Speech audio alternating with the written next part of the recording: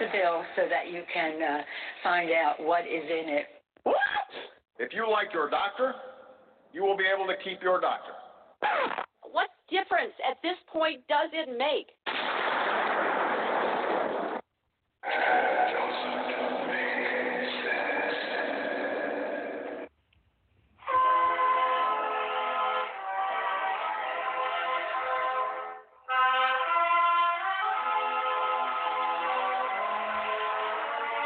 If you're looking to make sense out of what's going on in the world today, then you've come to the right place. Welcome to Southern Sense Talk Radio with your host, Annie, the Radio Chick Ubellis, and featuring Curtis C.S. Bennett and the most interesting guests that you'll find anywhere on Internet radio. And you can join the show and let your voice be heard by dialing 917-889-3675. So sit back, relax, and remember, Southern Sense is common sense.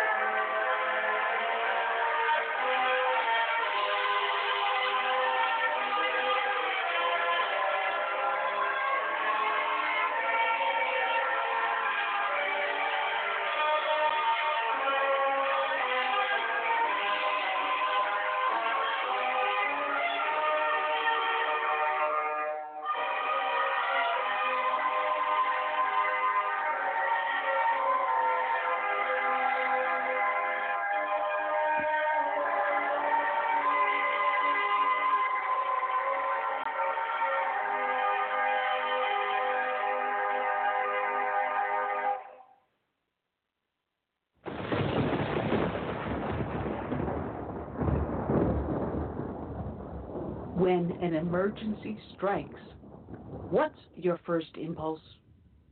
If your answer is run to the grocery store, you're likely to find chaos and plenty of empty shelves. So how do you avoid this? Well, it's simple. You use today to make a plan, to prepare for things that may happen. It's a hurricane, earthquake, blizzard, or even social unrest, especially in today's political environment. The practical place to start is by storing up food in your home. And I use My Patriot Supply for my food storage. If you don't have an emergency food supply, it's time to do so. Here's a great item that makes it really simple. A 2-week food kit that comes in a rugged tote. And it's only $75 when you go to my special website, preparewithsouthernsense.com, or call 888-441-7290. This food kit includes breakfast, lunch, and dinners that will last up to 25 years on your storage shelves. So order now and prepare yourself, and then rest easy. So it's very simple. Just call 888-441-7290 or go to preparewithsouthernsense.com. You know what? Let's make it even more simple than that. You're listening to my show, and it's called Southern Sense, and you know you put a dash in the middle, southern-sense.com, and click on the icon for My Patriot Food. Well, if you want to insist, you can still go to 888-441-7290 or go to my website, Southern Sense, put a dash in the middle, southern-sense.com. Be prepared. All right. All right, you're here listening to Southern Sense here on Blog Talk Radio, SHR Media, the Lone Star Daily News, up on iTunes, Stitcher, Spreaker, YouTube, Facebook, oh, the heck with it. Just go to the name of the show, put a dash in the middle, southern-sense.com. We are also broadcasting simulcast up on Facebook. I started to go up on YouTube today, and I saw there's a problem with it, so I'll figure it out. It's taken me this long just to get it on Facebook. It's a miracle. I'll get it up on YouTube soon. I'm your hostess with the mostest, the Radio Chick, Annie, along with my co-host, Curtis C.S. Bennett. Good afternoon, Curtis. Am I listening today? I feel like I am. Oh no, you're doing great. I am just chilling. It's nice and cool here. Got that nice autumn breeze for like the first time this year, and I got treated out to lunch by the vice chairman of the Republican Executive Committee here. Actually, the guy who replaced me. So I have no complaints. I mean, I wanted to go to the beach, but I knew I had the radio show to do, and I couldn't miss the radio show. So As here I if am. you need a tan. As if you need a tan. Hey, I'm a Navy guy. Just love the ocean. Well, if I do sound a little funny, I had 3 teeth pulled yesterday, and it was not fun. And my face is slightly bruised. So if you're looking at the camera and you see a little bruising on my face, that's why, a little swelling. I do feel like I'm lisping a little bit. But we got ourselves a great show here, Curtis. We've got some fantastic guests. We've got Liz Harrington. She is the spokesperson for the National RNC, the Republican National Committee. She got appointed just back this past April. She will be joining us at the start of the show. And there's a lot she wants to talk about. So much has happened over this past week, and I don't think we're going to have enough time with her because there's that much going on. We've got also Dean Ritter.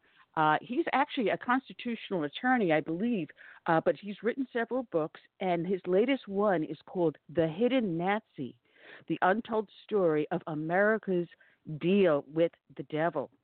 And that's a really powerful book. Oh, my goodness. And then also from Freedom Works, we're going to have John Tamney. He also has a new book out.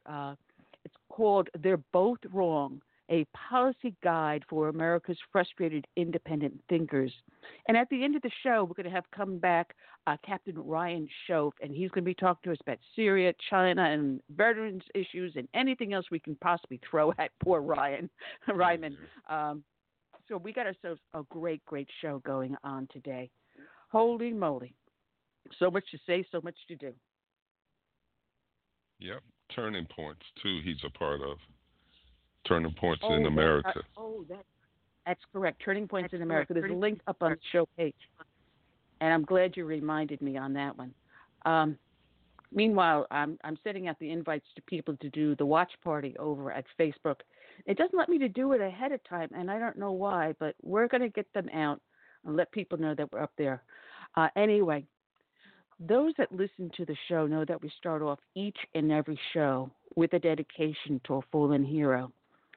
And sometimes I have to piece these things together through multiple sources.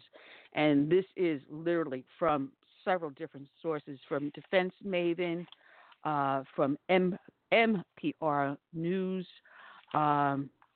We've got from Minnesota CBS Local, Officer Down Memorial Page, as well as Fox 9. So bear with me as I do this dedication. And today's dedication is going to go out to Conservation Officer Eugene Wynn, Jr. of the Minnesota Department of Natural Resources, the Enforcement Division out of Minnesota. His end of watch was Friday, April 19th of this year. And it starts off, Minnesota Department of Natural Resources, DNR Enforcement Division, Conservation Officer Eugene Wynn died in the line of duty on Friday, April 19, 2019, when he was ejected from a boat into the frigid water of Cross Lake. Officer Wynn, 43, and a Pine County Sheriff's Office PCSO Deputy Scott Grice responded to a Cross Lake area at approximately 7:45 p.m. after a fisherman reported that there was possibly a body floating in the water. KMSP reported. Deputy Grice and Officer Wynn were unable to identify the floating object from their position on the shoreline, so they got into the veteran officer's boat to investigate further. But within 1 minute of their launch, both Deputy Grice and Officer Wynn were catapulted from the vessel into the icy water. They tried to swim shore, while other deputies attempted to rescue them with a rowboat. He was out there struggling to hang on to him. He kept yelling his name, saying, "Stay with us," witness Katie Schwartz told WCCO. Deputy Grice was ultimately rescued, but they were unable to get to Officer Wynn before he slipped below the surface. All of the ice from other parts of the lake came up, and there's a strong current that goes straight along the river, said Schwartz's mother, Barbara Vidine. When it changed from being a rescue to a recovery, the whole atmosphere changed, Vidine recounted. You could tell it was really hard for them because it was one of their own that was missing. Officer Wynn's body was recovered from the frigid water early Saturday morning. The deputy was pulled from the water, was treated at a hospital in Mania, and has since been released. The object that was seen floating in the lake was never identified or recovered. The PCSO said the incident was accidental and that they were working to determine what events led up to the tragedy. Officer Wynn, a married father of two, had been with the DNR since 2001, KMSP reported. Words can't describe the sense of loss we feel at this time, Commissioner Sarah Stroman told the news outlet. Officer Wynn's service at the state of Minnesota is a debt we can never repay. Officer Wynn served his agency and the entire state of Minnesota with distinction, the DNR Enforcement Division Director, Colonel Rodman Smith, said. We're devastated by his loss and ask the people of Minnesota to keep Officer Wynn and his family in their thoughts during this difficult time, Colonel Smith added. Minnesota Governor Tim Walz praised the fallen officer for his service in a statement. As a first responder, peace officer, and protector of Minnesota's natural resources, Officer Eugene Wynn dedicated his life to keeping Minnesotans safe and making our state a better place to live. Gwen and I send our deepest sympathies to his family, and on behalf of the state of Minnesota, we thank him for his many years of selfless service. Our thoughts and prayers are with the family of Minnesota Department of Natural Resources Enforcement Division Conservation Officer Eugene Wynn, both blood and blue. Thank you for your service. And from MPR,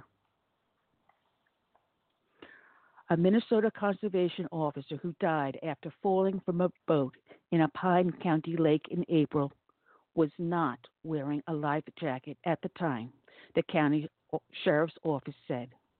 The Department of Natural Resources officer Eugene Wynn and a Pine County sergeant were responding to a call on Cross Lake near Pine City on April 19th when they were thrown overboard. The sergeant was rescued, but Wynn's body was later recovered. The sheriff's office investigation found Wynn accelerated the boat away from shore, then made an abrupt left turn. The boat corrected, and both officers were thrown overboard.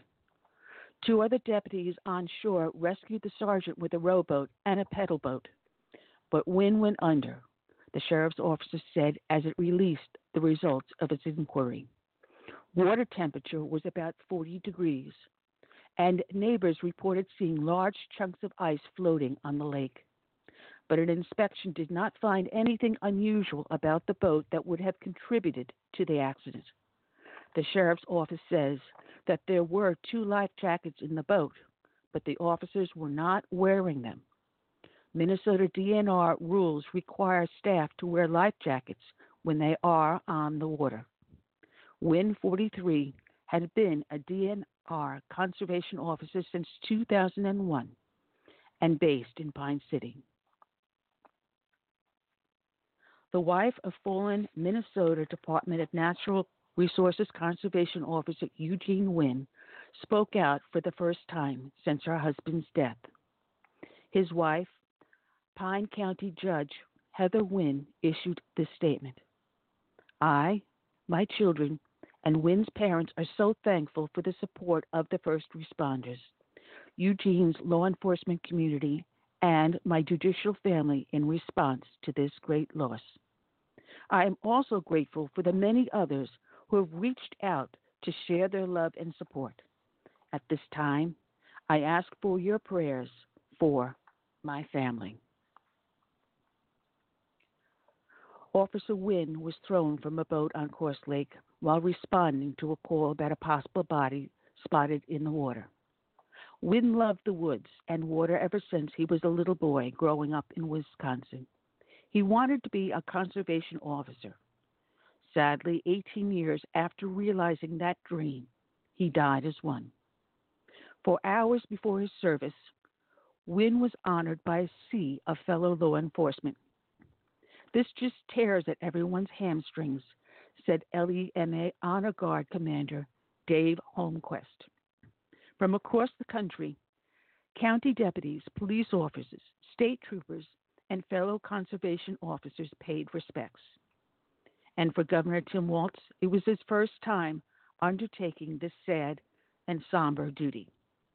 With lowered flags fluttering in a stiff breeze, the sound of horses pulling his caisson drew the silent salutes. Soon, a wall of green uniformed COs marched inside. To be here to help support each other and support the family and this community is mourning as well.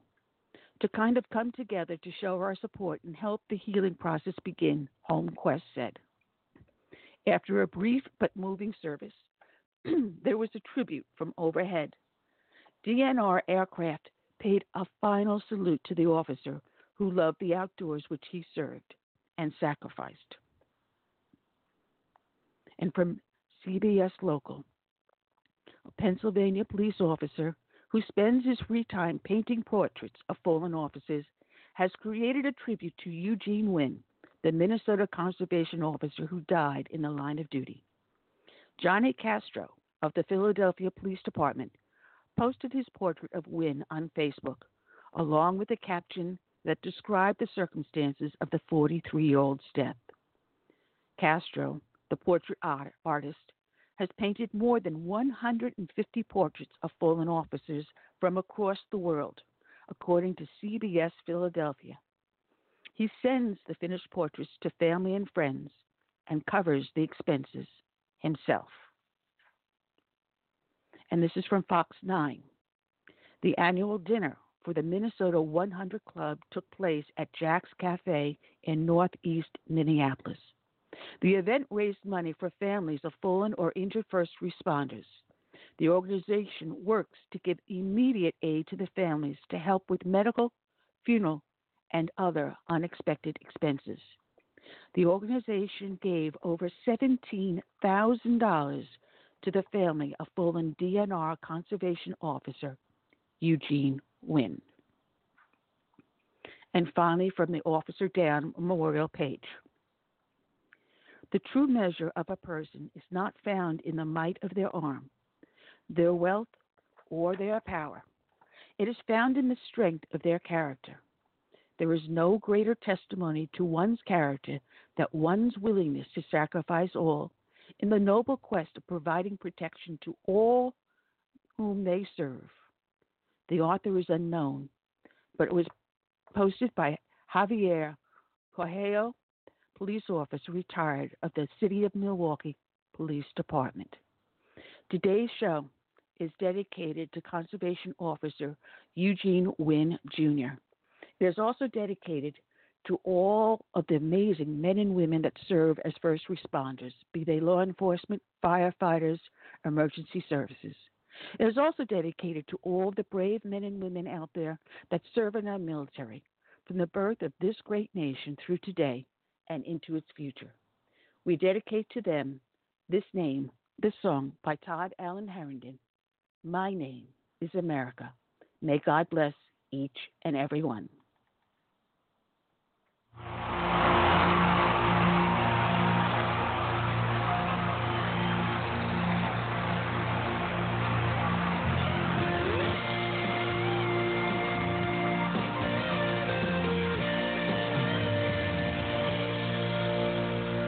Born in the grip of oppression, I fought for my liberty.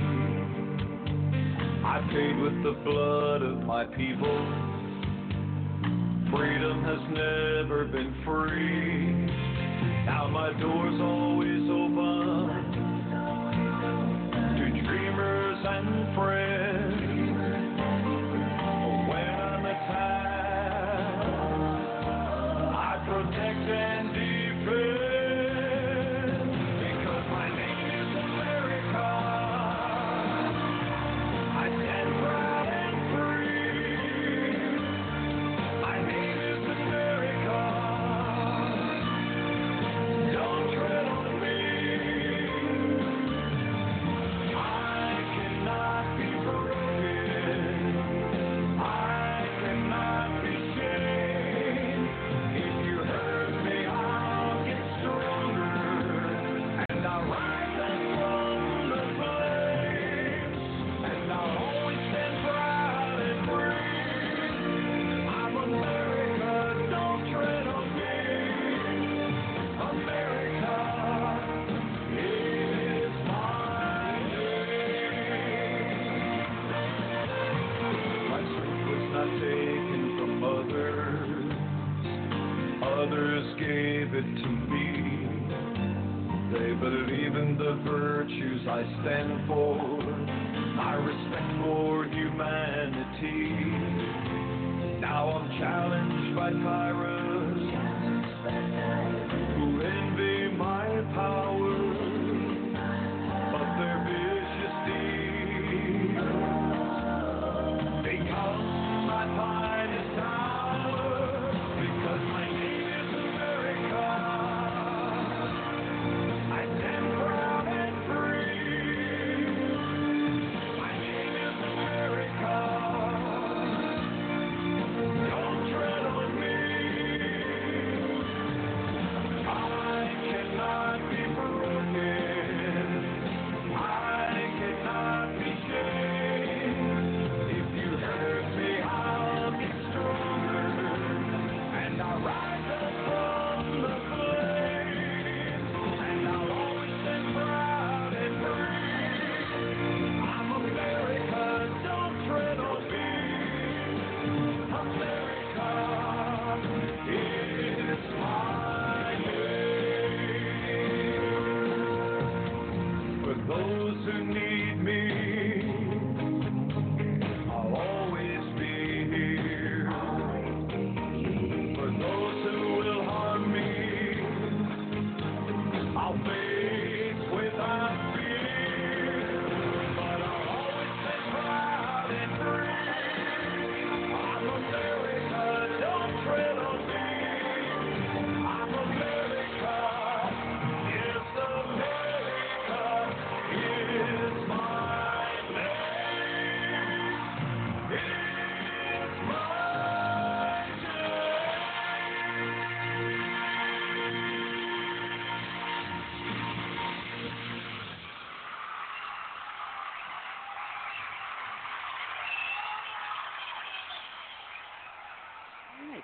Todd Allen Harrington. My name is American. You get that at toddallenshow.com. Matter of fact, he reached out to me, Curtis, to come back on the show, and I haven't been able to follow up.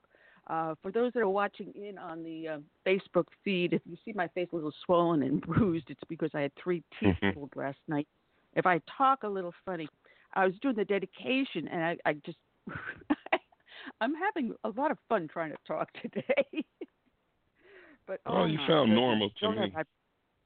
I'm not feeling normal. Anyway, we got ourselves a great show going on. Want to welcome everyone that is listening over on Facebook up there watching there. Those that are here on Blog Talk Radio, SHR Media, and all the other places that we're broadcasting. Just remember to go to our website. It's the name of the show. Put a dash in the middle. Become a member of our website. That way you can go onto our email list. And the only time I send you something is if I got a show going out, which is once a week. So I ain't going to bother you any other time. So just go on to our website, Southern Sense, put a dash in the middle and check it out. Also, check out Patriot Food. I mean, the stuff is great. Buy it. Go out and buy it. Anyway, Curtis, a lot to do, a lot to talk about. Liz Harrington, she is the spokeswoman for the Republican National Committee. She'll be joining us in about 5 minutes. But there's so much more going on. I mean, Curtis, they are, I swear, the left have lost their mind out there. You got call after call after call for impeachment, and coming not just from the Democrats, but coming from Republicans now. You've got this really gets me. Now, correct me if I'm wrong, Curtis, but does not the ambassadors and other appointments by President Trump serve at his pleasure? When a president appoints an ambassador or to a member to the cabinet, they serve at his pleasure, correct? Am I wrong or right? You're right, just like Jim Comey, you know. That was a lot of nothing to do about nothing. Even though they say they have a term that they serve, say, 2 years, 4 years, whatever it is, if the president is no longer pleased, no longer feels like you're serving the good of the country and forwarding his policies, he has the right, that he has the mandate to take your resignation or fire your butt. But it's instead, constitutional right. Exactly. The former Ukrainian ambassador, Maria Yovanovitch, was appointed under Obama. And shortly after Trump took office. Boy, was that a Freudian slip. Trump took office. I'm telling you. She started bad-mouthing Trump to check officials, the very people she should be working and negotiating with on behalf of the United States. She begins to badmouth him, and he goes, I can't have this. I can't have an ambassador working across president purposes with the presidency and with our cabinet policies. This is just not right. So he took her resignation. He fired her butt. So now the left is up in arms because she did not serve out her full term. Do you think Obama kept anyone from the Bush administration in his cabinet or as an advisor or as an ambassador? Not. So what makes Trump any different? Oh, that's right. He's Trump. What they won't tell you is that the president really doesn't have to provide a reason why he's dismissed someone. That's his prerogative. No, but instead they're going to make a whole big kerfuffle out of the fact that this ambassador was fired from her post as ambassador to the Ukraine. And now she's going to be testifying before Adam Shifty Shift and his panel. And that's going to go real far. And they're making this whole Ukrainian thing into something bigger. Now, we had our guest last week saying it's going to blow up in their face, and I think it's going to blow up real soon. But to deflect the debate, our purpose of saying, hey, listen, there's nothing there.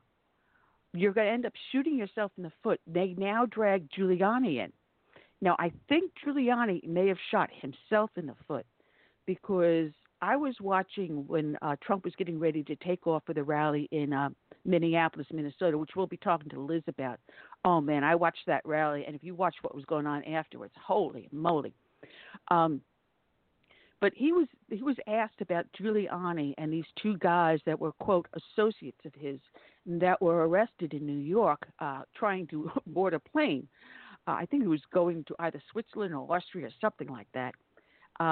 They've had some hanky-panky, some curious campaign contributions to not only to Democrats but to Republicans. Yeah, underhanded. Some of them may have even ended up in the Trump coffers. If that's the case, Giuliani did a huge error if he did not properly vet them. If he hired them as consultants and he took them on, because Trump, when he was getting on board the helicopter, thought that maybe they were his clients, but it seems it's maybe the other way around, where Giuliani hired these two clowns. If that's the case, then shame on him. If that's the case, then Giuliani, I'm sorry, if that is what you did, then man up and respectfully resign as counsel to the president, which is what the left wants. But if you've sullied the waters already, you're only going to make it worse. Let someone else step in. Now, he tried to appoint Trey Gowdy, but Trey Gowdy had a position in a firm that was a lobbying firm. So by law, he cannot take the position as Trump's personal attorney until a certain time period passes, and I think that's next January or something like that, when he would be able to step into the position. Sounds so in about a couple right. of months, he can step in as Trump's attorney. And Gowdy's a pit bull, and I'd rather see him there.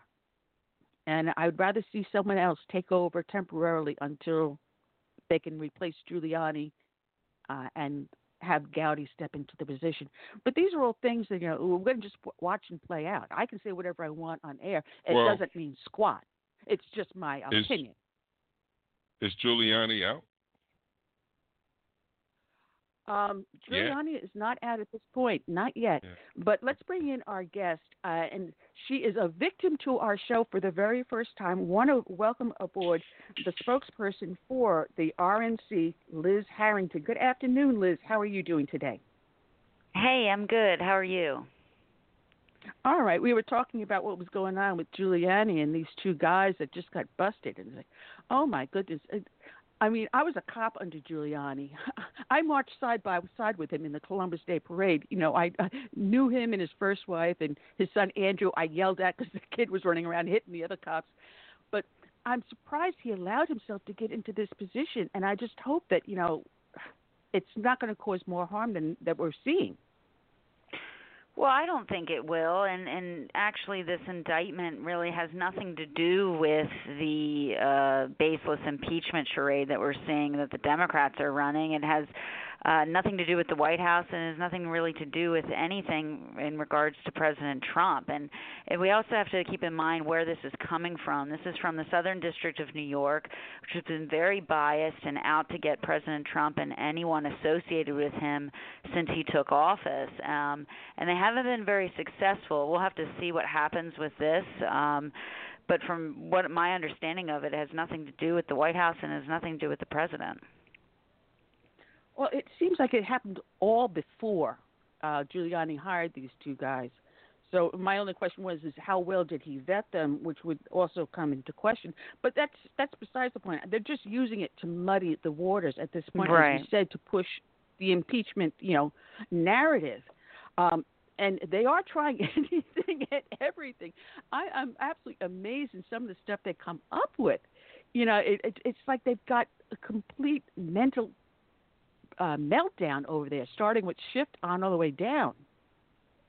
It's been so embarrassing to see them barreling through with this so-called impeachment inquiry, which apparently they're not confident enough about the facts or the evidence because they don't have it to actually put a vote on the floor. Instead, they're hiding behind these rules that they're making up for themselves. They're doing everything in secret. They want to bring this so-called whistleblower to a secret location and not even have them testify in public. It's a complete charade. It is a complete disgrace to our Constitution. And it's based on absolute no evidence in fact. We can all go and read the transcript for ourselves.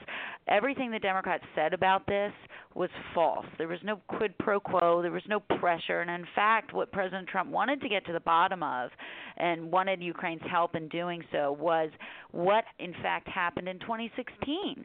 The election interference with Ukraine in that election, which happened to involve the Democrats and the Obama administration, and opening an investigation against Paul Manafort and meddling in that election. So Democrats, President Trump has nothing to hide here. He's been completely transparent, but the Democrats are hiding behind closed doors.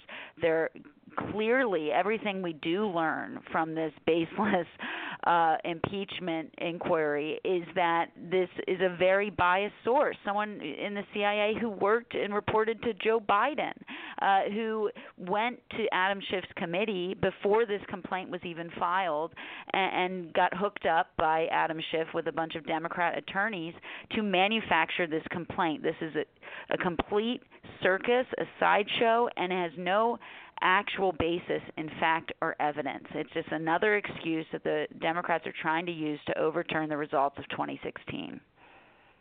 Well, the amazing thing is I find that it's actually firing up the Trump base, but it's also bringing over people that may have voted for Obama in the past or Clinton in the past, but they're saying something's wrong here. Something just doesn't smell right. And I'm seeing a lot more people coming over to the Trump side. contrary to what Fox News did with that skewed poll that was heavily Democratic, trying to show that Trump didn't have as much support. I mean, of all things, Fox News you would think would have a halfway honest poll, and even they can't get an honest poll. Their polls have been historically really bad. I don't know who does them over there, but the president's right to call it out. They're just not accurate, and they don't help the conversation with inaccurate polling. I mean, when you ask a bunch of Democrats if they support impeachment, oh, well, surprising, their opinion hasn't changed since before President Trump even took office. They've always wanted to impeach him.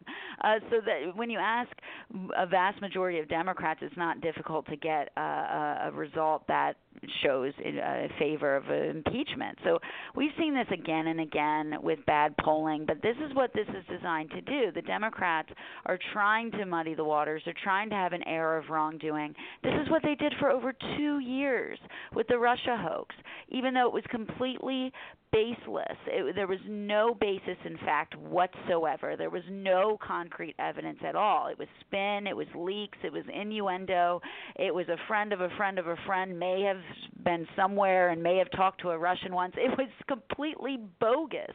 And then we spent $32 million, had 19 Democrats working, uncovering every rock they could find. And what did they find? Nothing. They found no collusion. They found no obstruction. It was the most biased investigation you could come up with, and they came up empty because President Trump never had anything to do with Russia. It was a complete lie. And so now that failed, they're moving on to something else, and it's completely manufactured. But Americans and the public gets it. They're smart. They see through it. It's the same playbook. It's the same dirty tricks.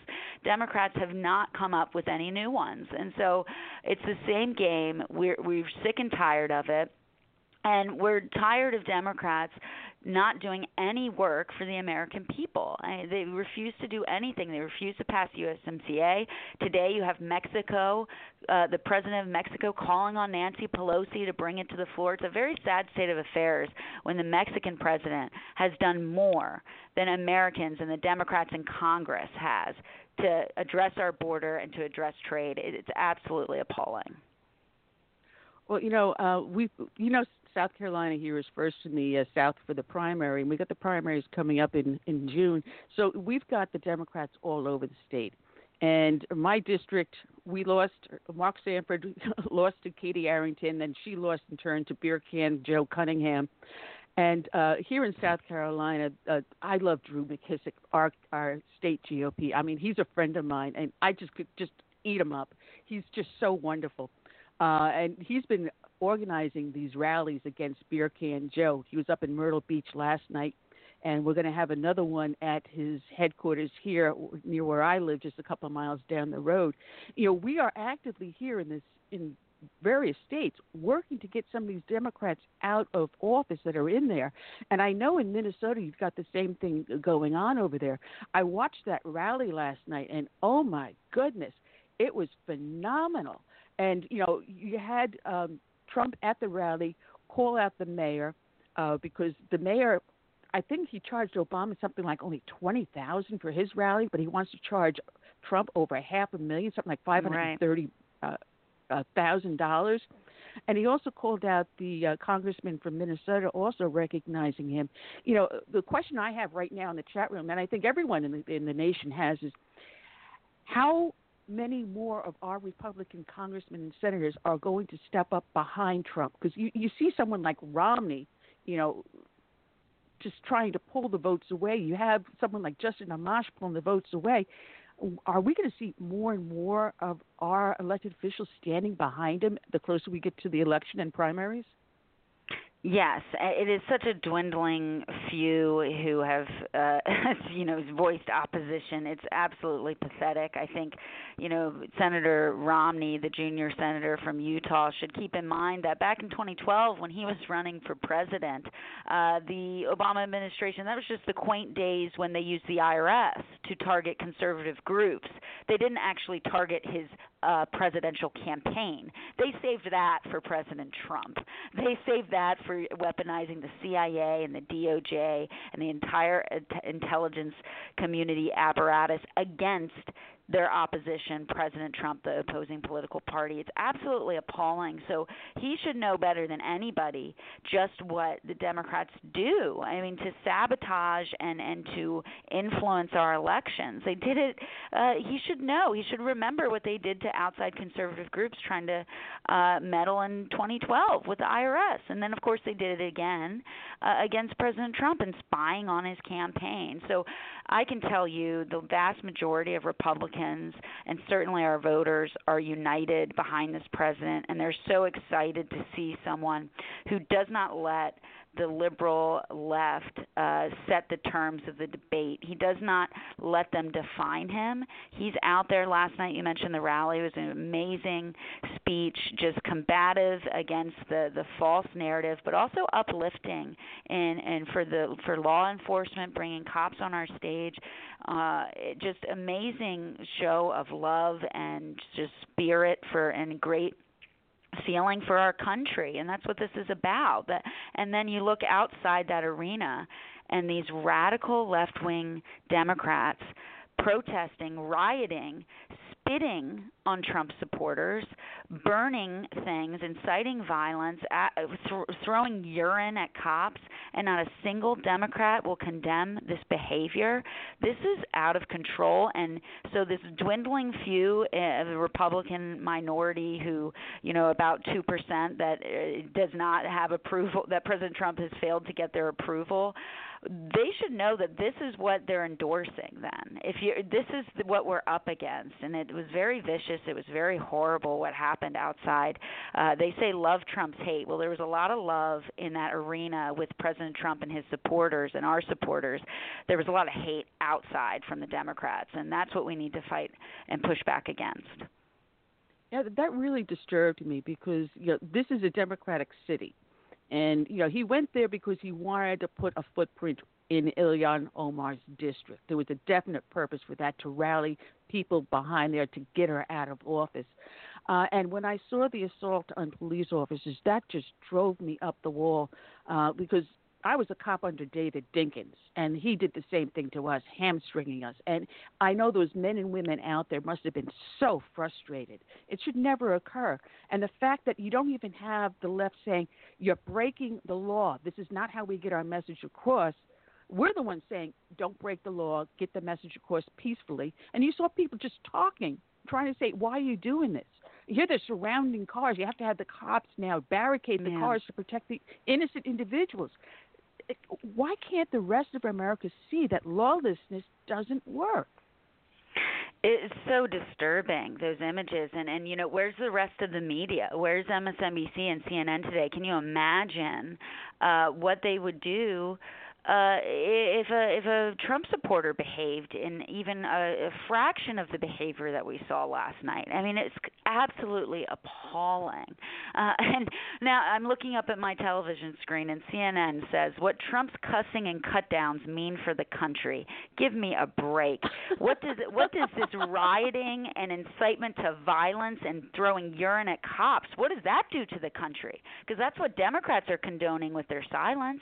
And give me a break. These people, and you're right. I mean, those images, it's just, it's appalling and it's disturbing. And yet the media refuses to cover it. Oh, and President Trump says hell, and they freak out. I mean, it's absolutely, the double standard is so beyond the pale. This is my co-host, Curtis C.S. Bennett. Go ahead, Curtis. You never hear the left say anything about Hollywood when they have their little galas on television, they're cussing and everything, and it's all directed at the president. Robert De Niro, you name it. They all have four-letter, adjectives that they love to express, when they have a national audience. But you never hear from the media about that. Exactly right. And remember, Madonna at the Women's March saying she wants to blow up the White House. I mean, there's so much hatred and hostility. And, it's very Orwellian. Like, we can see through it. They say, love Trump's hate. And then you look at the contrast. And anyone that's actually been to a Trump rally knows we have the best supporters. They're just freedom-loving Americans. They're kind to people. There's a video of a Vice reporter reporter interviewing one of our great supporters wearing a MAGA hat and outside yesterday in Minnesota, and somebody comes up and spits on our Trump supporter. And he handles it with so much dignity and class. The Vice reporter is absolutely terrified and appalled.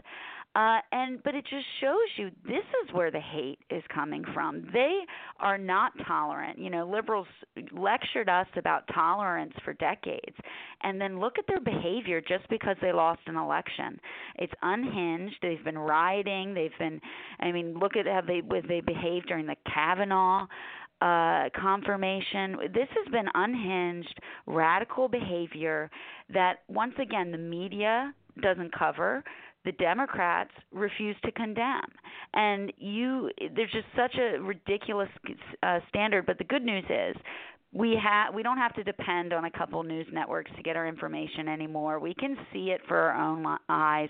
And you bet independents, seeing these images, they're going to be turned off, because this is not what we want our country to be. This behavior is just despicable, and we've seen it again and again from the radical left, and you're not seeing it from President Trump. And the contrast couldn't be more clear when you look at what President Trump's talking about and uplifting the country and talking about the jobs coming back and the opportunity, and then you look at the radical, unhinged left outside that building. It is absolutely appalling.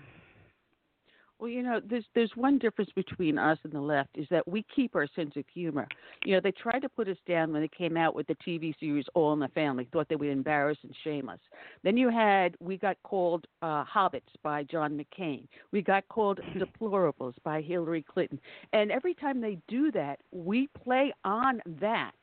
And we make it our own name now. So I am one of the deplorables. The hashtag, I'm deplorable. You see that over and over again. And I got to admit, the other day, I was in the gun shop. Yes, I was buying something. And I saw a local businessman, and I was chatting with him because I hadn't seen him at one of my Tea Party meetings recently. And he goes, oh, no, I came up with a new bumper sticker.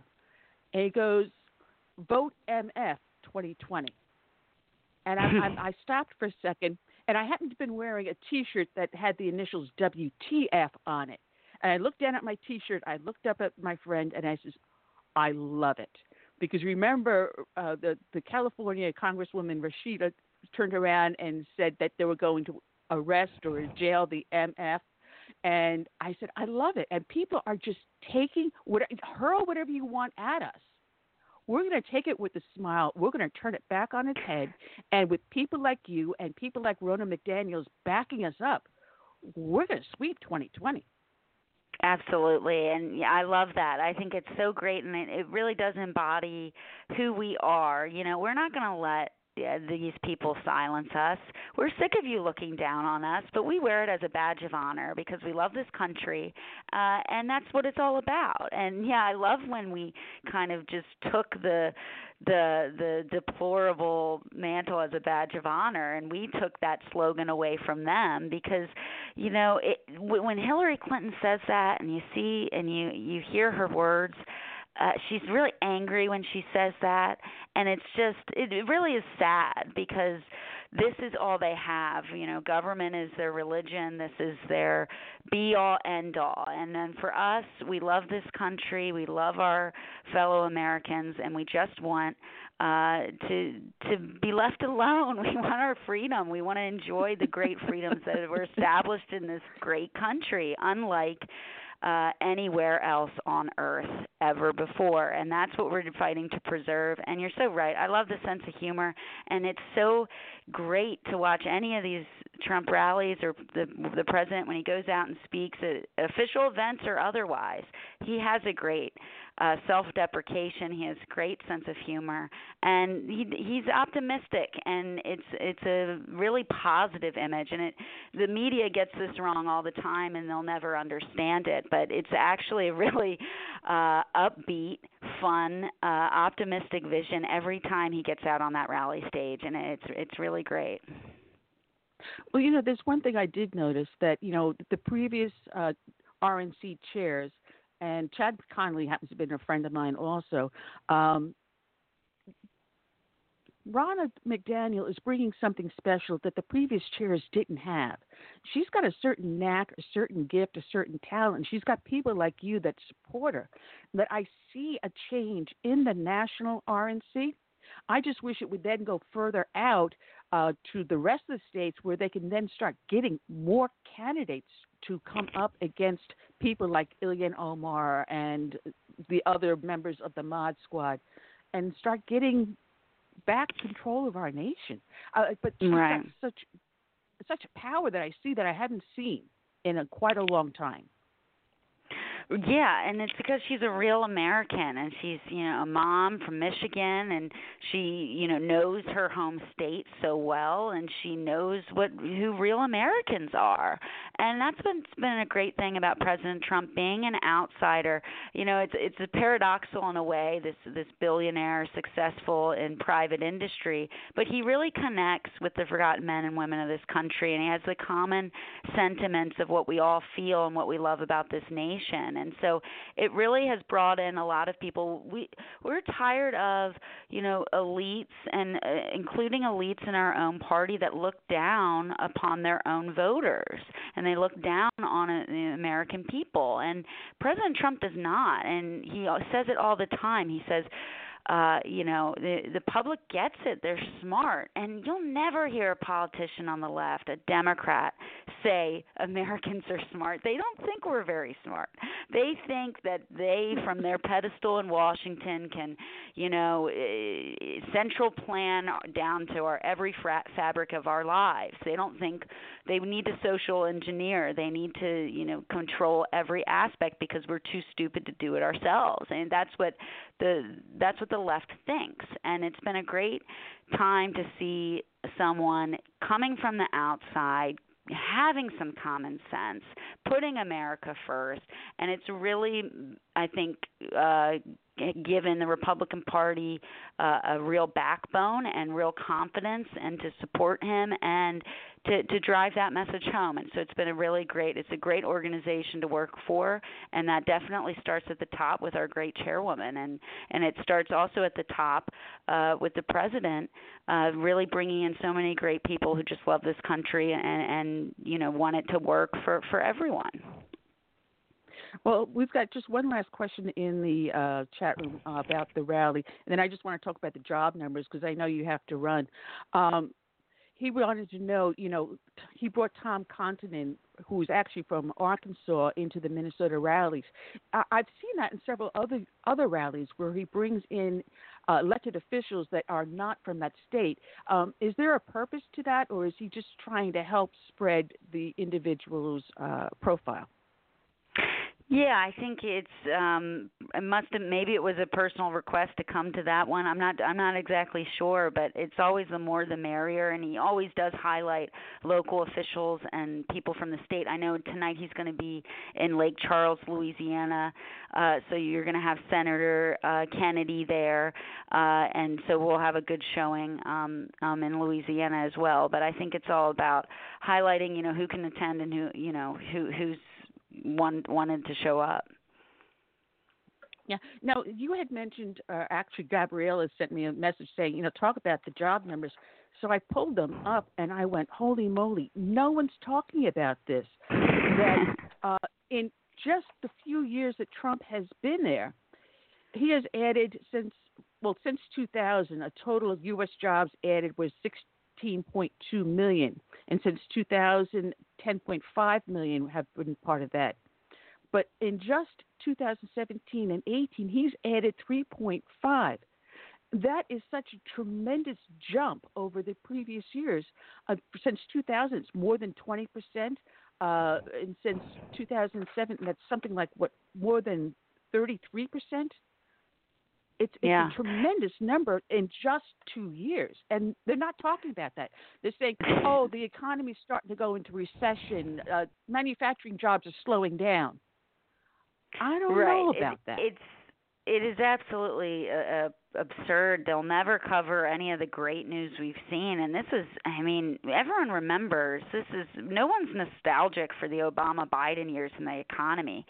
There's a Harvard study that came out, 95% of the new jobs created under Obama were part-time or temporary positions.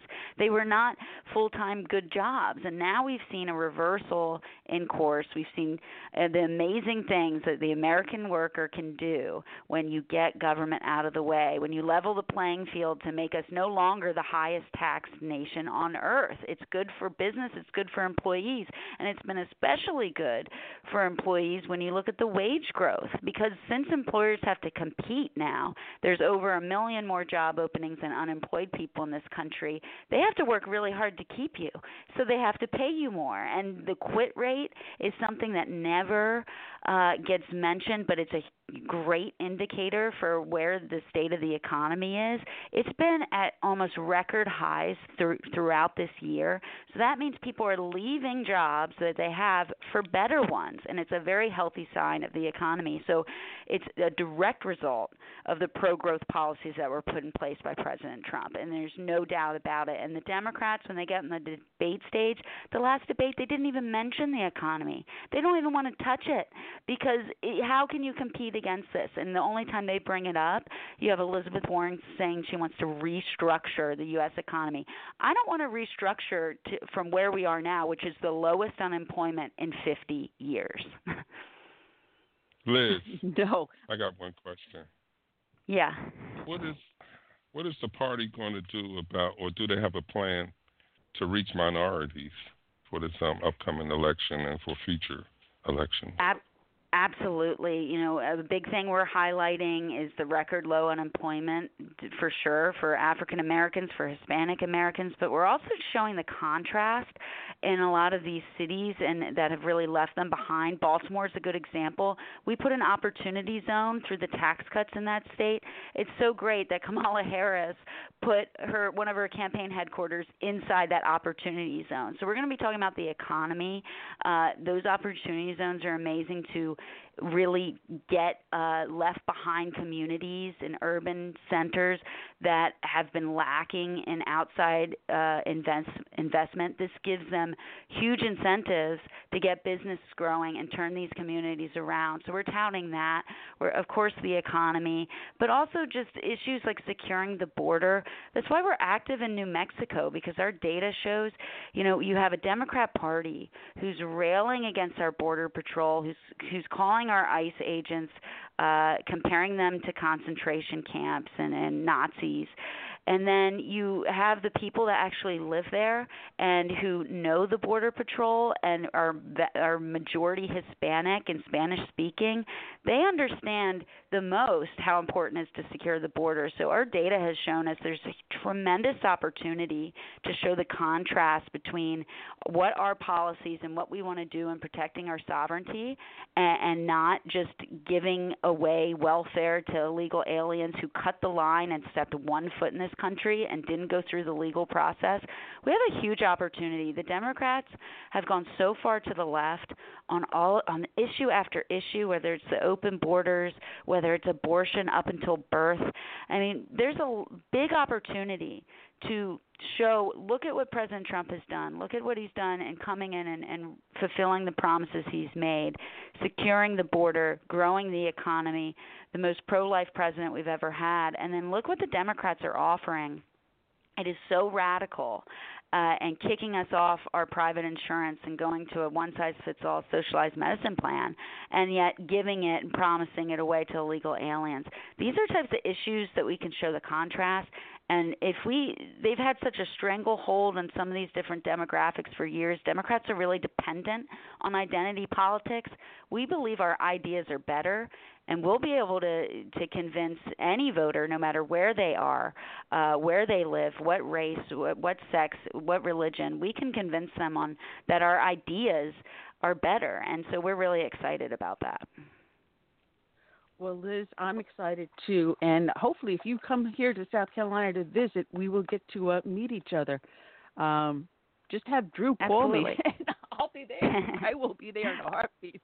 But you're going to be with us next week also, I believe, too, right? I'm not sure what my schedule is. I might be in Dallas, so we'll have to work that out. Well, Liz, it has been a pleasure, and God bless you for the hard work you do. Thanks for having me. All right. Check out Liz Harrington, RNC, the RNC website. Go to GOP.com. Blah, blah, blah. Teeth in backwards. We got a new guest coming in on the show. He's an author with a new book out. It is called, let me make sure I get this name correctly so I don't screw it up too badly, The Hidden Nazi, The Untold Story of America's Deal with the Devil. It is a powerful book, and let me just get the book out here so I can talk with the gentleman. I want to welcome aboard Dean Ruder. Good afternoon, Dean. How are you today? I'm fine. How are you? I am doing fine, too. Just bear with me as I try to get myself a little organized here. Sure. Forgive me. I'm just trying to get my. Let me just start by saying right. thank you so much for having me on. I appreciate the opportunity to visit with you and your listeners. Oh, it is my pleasure. And I'm holding up before the camera, which is live on Facebook, a copy of the book, so people can see all the little Post-it notes in there that shows I do read the books. Not like some of the people that interview. Well, that's impressive. I've been on some shows where I can tell the host hadn't read the book or hadn't read much of it. So I appreciate that. Thank you. Well, actually, I did not read the notes that was sent to you about the questions I should be asking you. So you're not going to get the standard questions. You know, this is a very interesting book, but I also found a little interesting. Tell the listeners a little bit about yourself, because here I thought you were going to be like a historian who's writing a book, and I found your pathway completely different, which brings me to a second part of the question. What brought you to write this type of book when I know you normally don't handle this type of material? No, you're right. I'm normally writing about law and policy, so maybe I can answer both questions at once. I'm a lawyer by training. I've lived most of my life in the Washington, D.C. area. I've worked for a couple federal agencies in the Inspector General community, meaning federal law enforcement, overseeing audits and investigations, criminal investigations. And I've done a couple law and policy books before. I've spent the last 20 years or so working with the Federalist Society, which is a great organization that your listeners ought to check out. We have a website, of course. But about 12 years ago, a friend of mine who I knew from college reached out to me because he is a World War II buff, and he had been doing some research on different aspects of World War II. And he came across this one Nazi general, a fellow by the name of Hans Kammler, and he was very intrigued by him, started doing more and more research.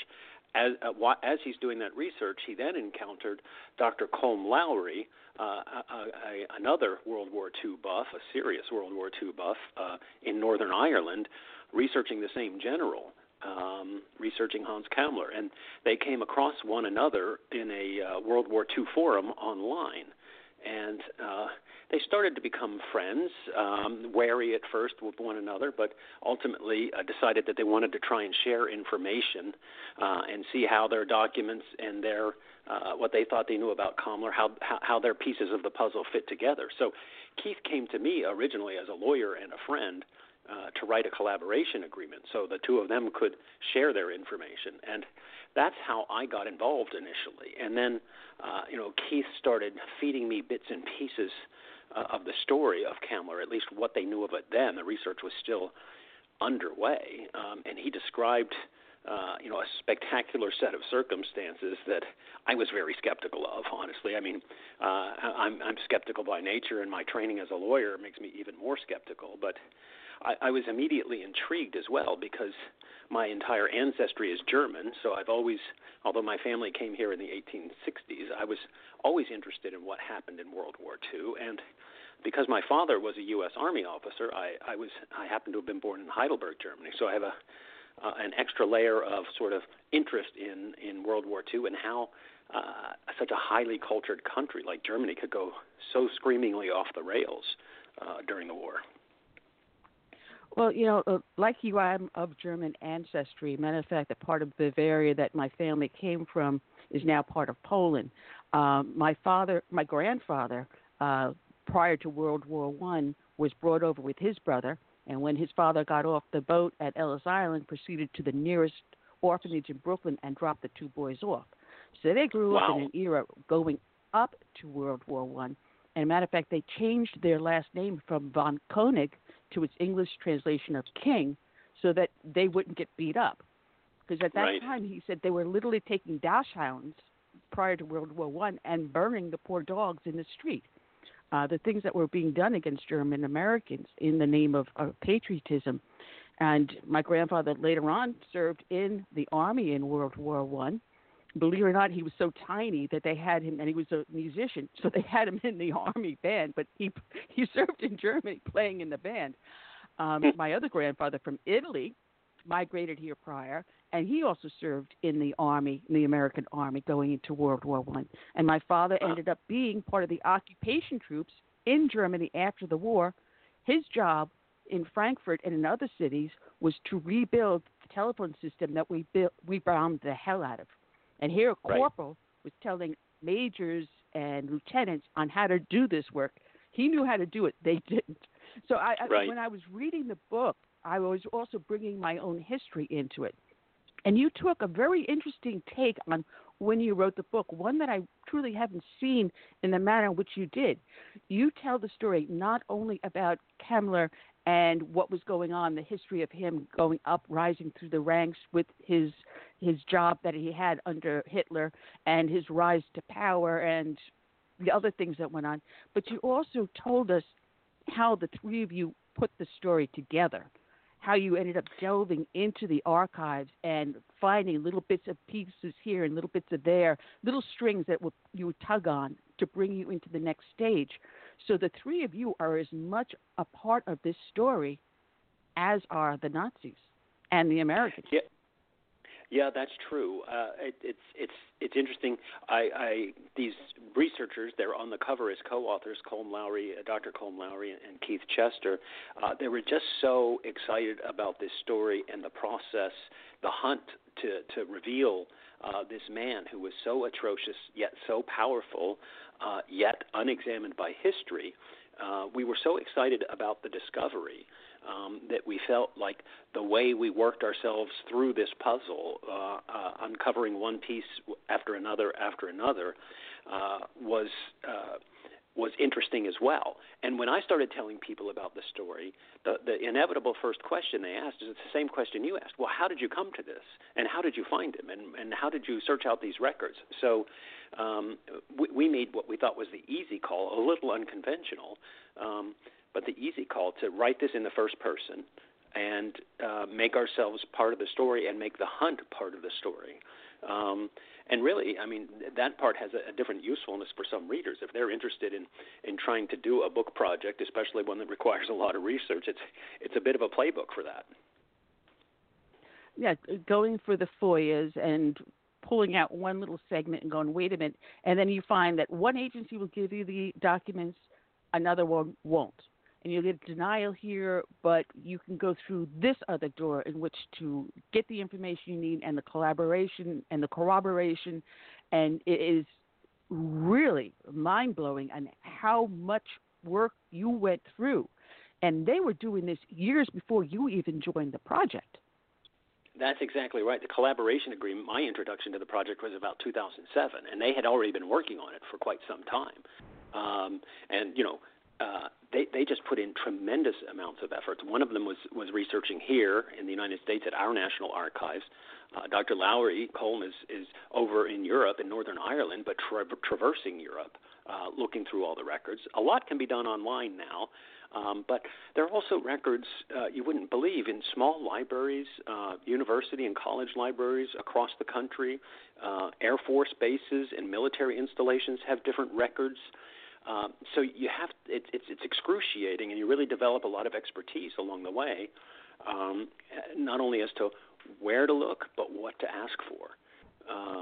That's a key component. And then one fascinating part I found is, like, I could look at a document in 2012, for example, not see much in it, but then another 3 years later, after I've learned more and more and more about these personalities or that personality or this event, something would jump off the page of that document I saw 3 years ago.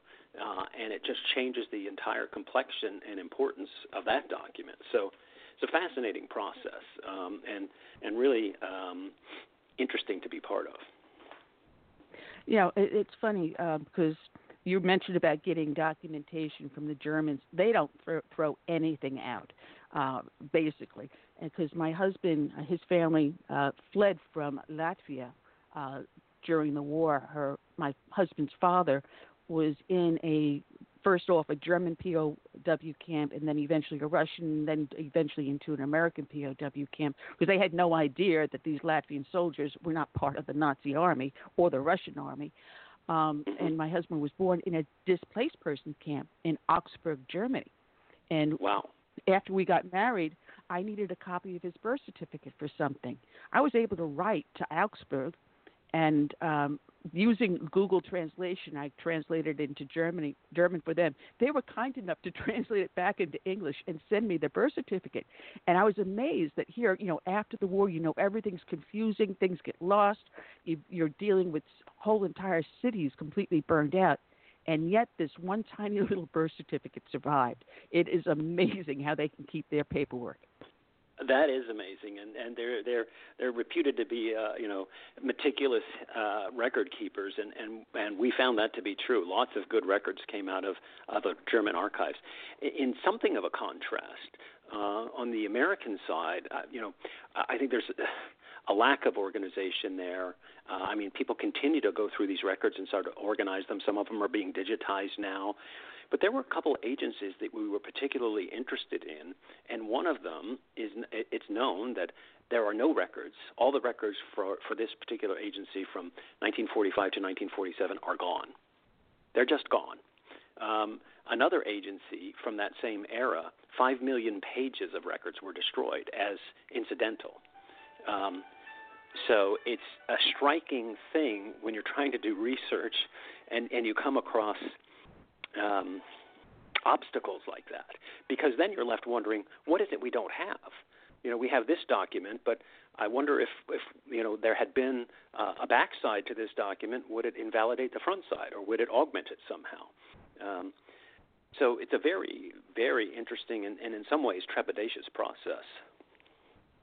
Well, when I started reading the book, I had never heard of Kammler before. Everyone knows Goebbels, they know Spears, they know Himmel, they know all these other names. And yet you had someone with just as much power as all the others had, and yet no one knew his name. However, I found it interesting that also World War II is the most written about era in history ever written. And very few people knew who this person was. Yeah, you shouldn't. You are in good company if you've never heard the name Hans Kammler before. But you're right. World War II was the most massive human undertaking in the history of the world. More people, more movement, more calamity, more effort exerted. Probably more stories of barbarity, but more stories of heroism ever on every continent of the world. The war was fought. People lose sight of that, and nobody has heard of Hans Kammler, although he was as evil as they got and as powerful as they got. Nobody heard of him because at the end of the war, his driver reported that he had killed himself, suicide, near Prague. And everybody bought into that story. Everybody believed that story. And nobody went looking for Hans Kammler. It's really an extraordinary thing. But the idea that he had committed suicide really didn't sit well with Keith or Colm or me. We'd already done sort of a lot of biographical work about Hans Kammler, and he wasn't the sort of guy that was going to give in or give up, commit suicide. So Keith and Colm really kept digging and digging and digging, and lo and behold, we find out, and this is part of the mystery of The Hidden Nazi, the book, he didn't commit suicide at the end of the war. But because everybody believed he did, nobody chased him. We were in touch with the U.S. Department of Justice Office of Special Investigations, the Wiesenthal Center, the Mossad, and every one of them, paraphrasing their response, said, well, no, we never went after Kammler. He was dead. We had limited resources. We had to go after living Nazis.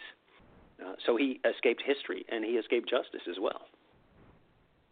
Well, it was interesting because I found you start off the book interviewing his son. And I found the interaction between his son and his son's wife very interesting. Like I said, being from a family with European background, I could understand the wife being kind of like a little hedgy, but the son was willing to be talkative. But you also played him, and I found I could actually see this scene being filmed with you sitting there on a chair and just inching yourself forward as you draw the answers out with the wife in the back going, no, you don't. No, you don't. It was.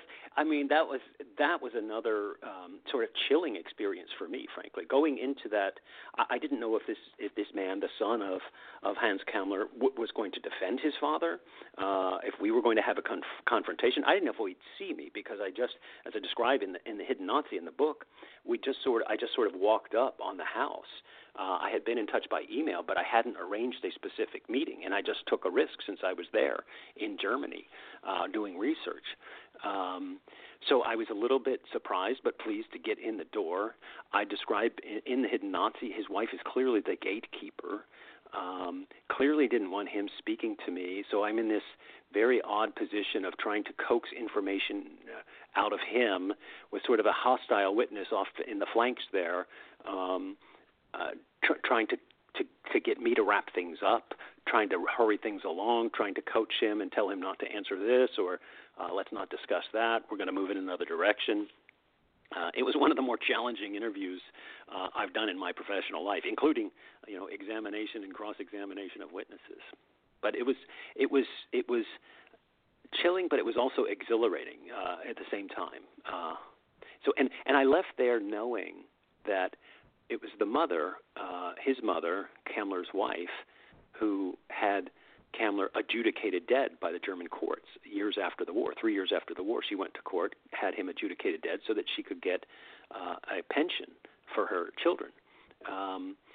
But even after that, the family was looking for the father.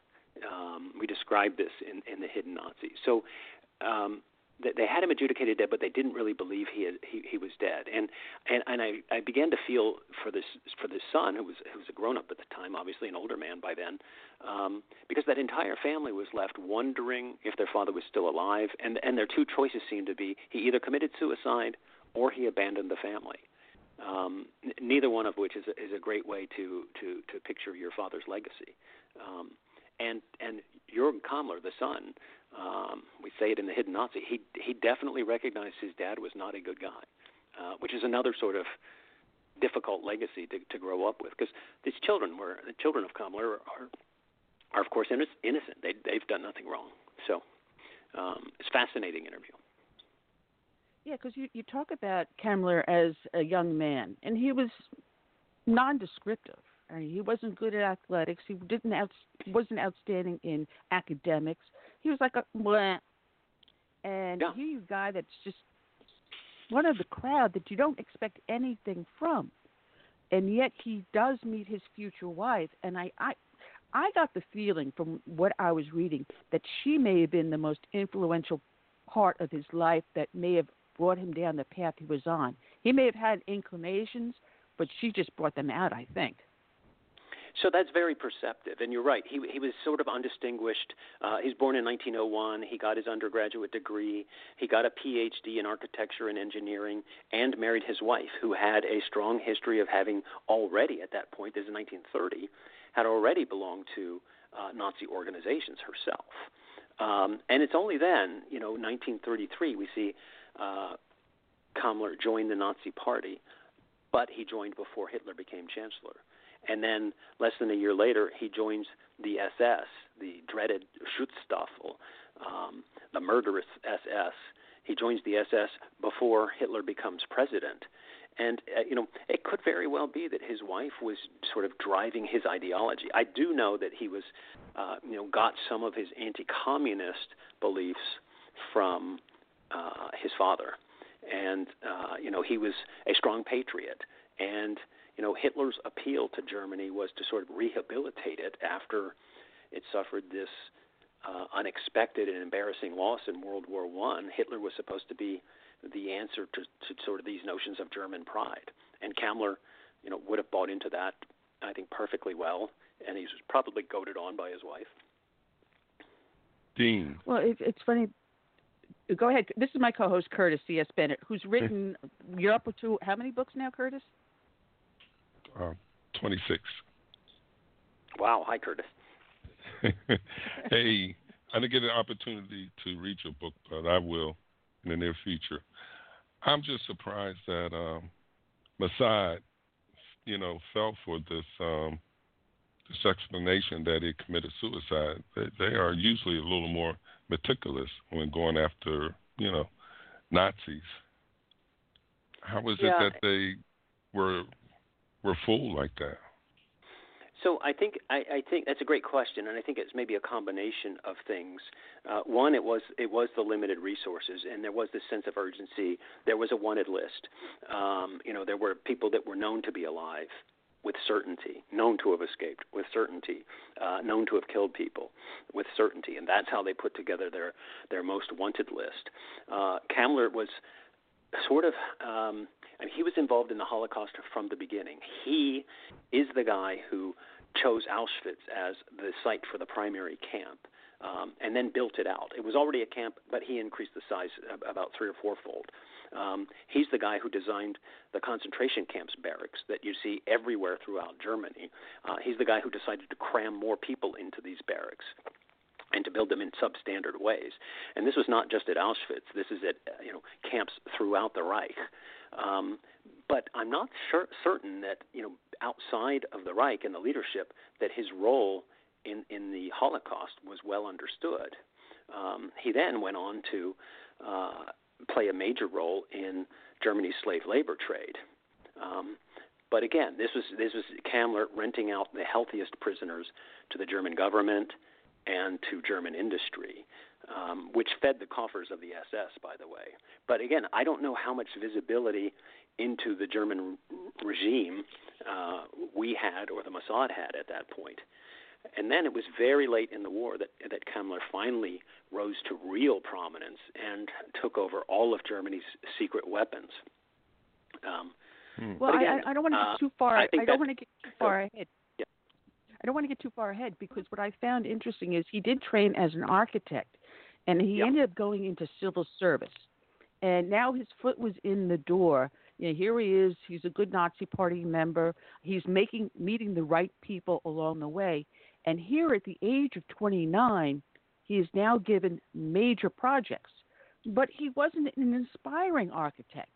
He didn't come up with like Gothic features or anything. His stuff was kind of plain, just Unitarian.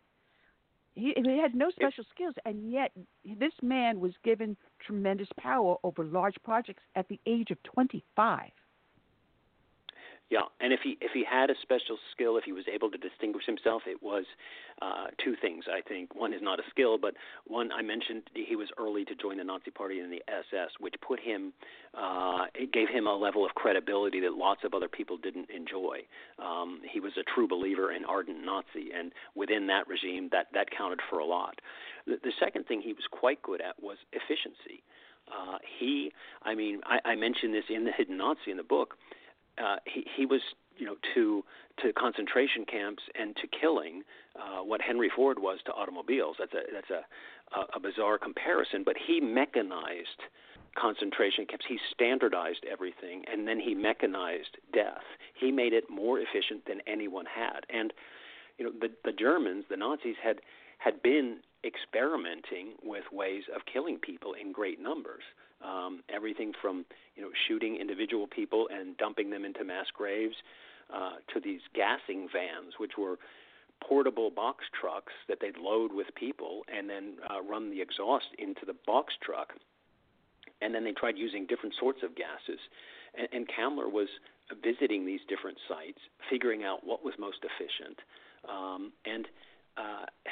He just developed, it's bizarre to think about and abominable, but he became an expert in killing, and that's how he distinguished himself. You're right, though, that early on there was nothing to distinguish him. He was just one of a group. Although, even with some of those more mundane projects, he started doing them from beginning to end, and he's also pretty good at accumulating power, advancing his own cause, and opportunistically latching on to folks like Heinrich Himmler. He hitched his wagon to Himmler, which was pretty smart.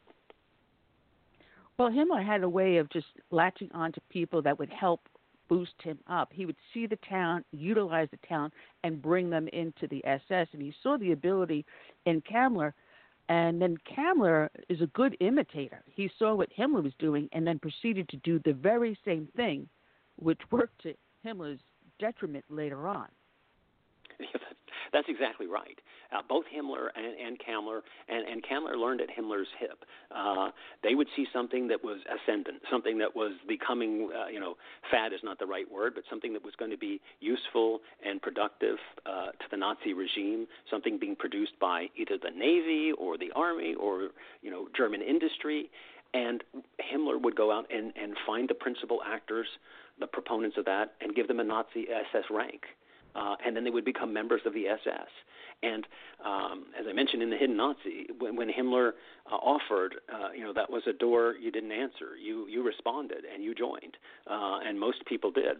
Very few people were able to resist him. So, if there was a weapons program that he liked, he'd give the leaders of it not an SS rank, and then he'd draw them into his orbit of power.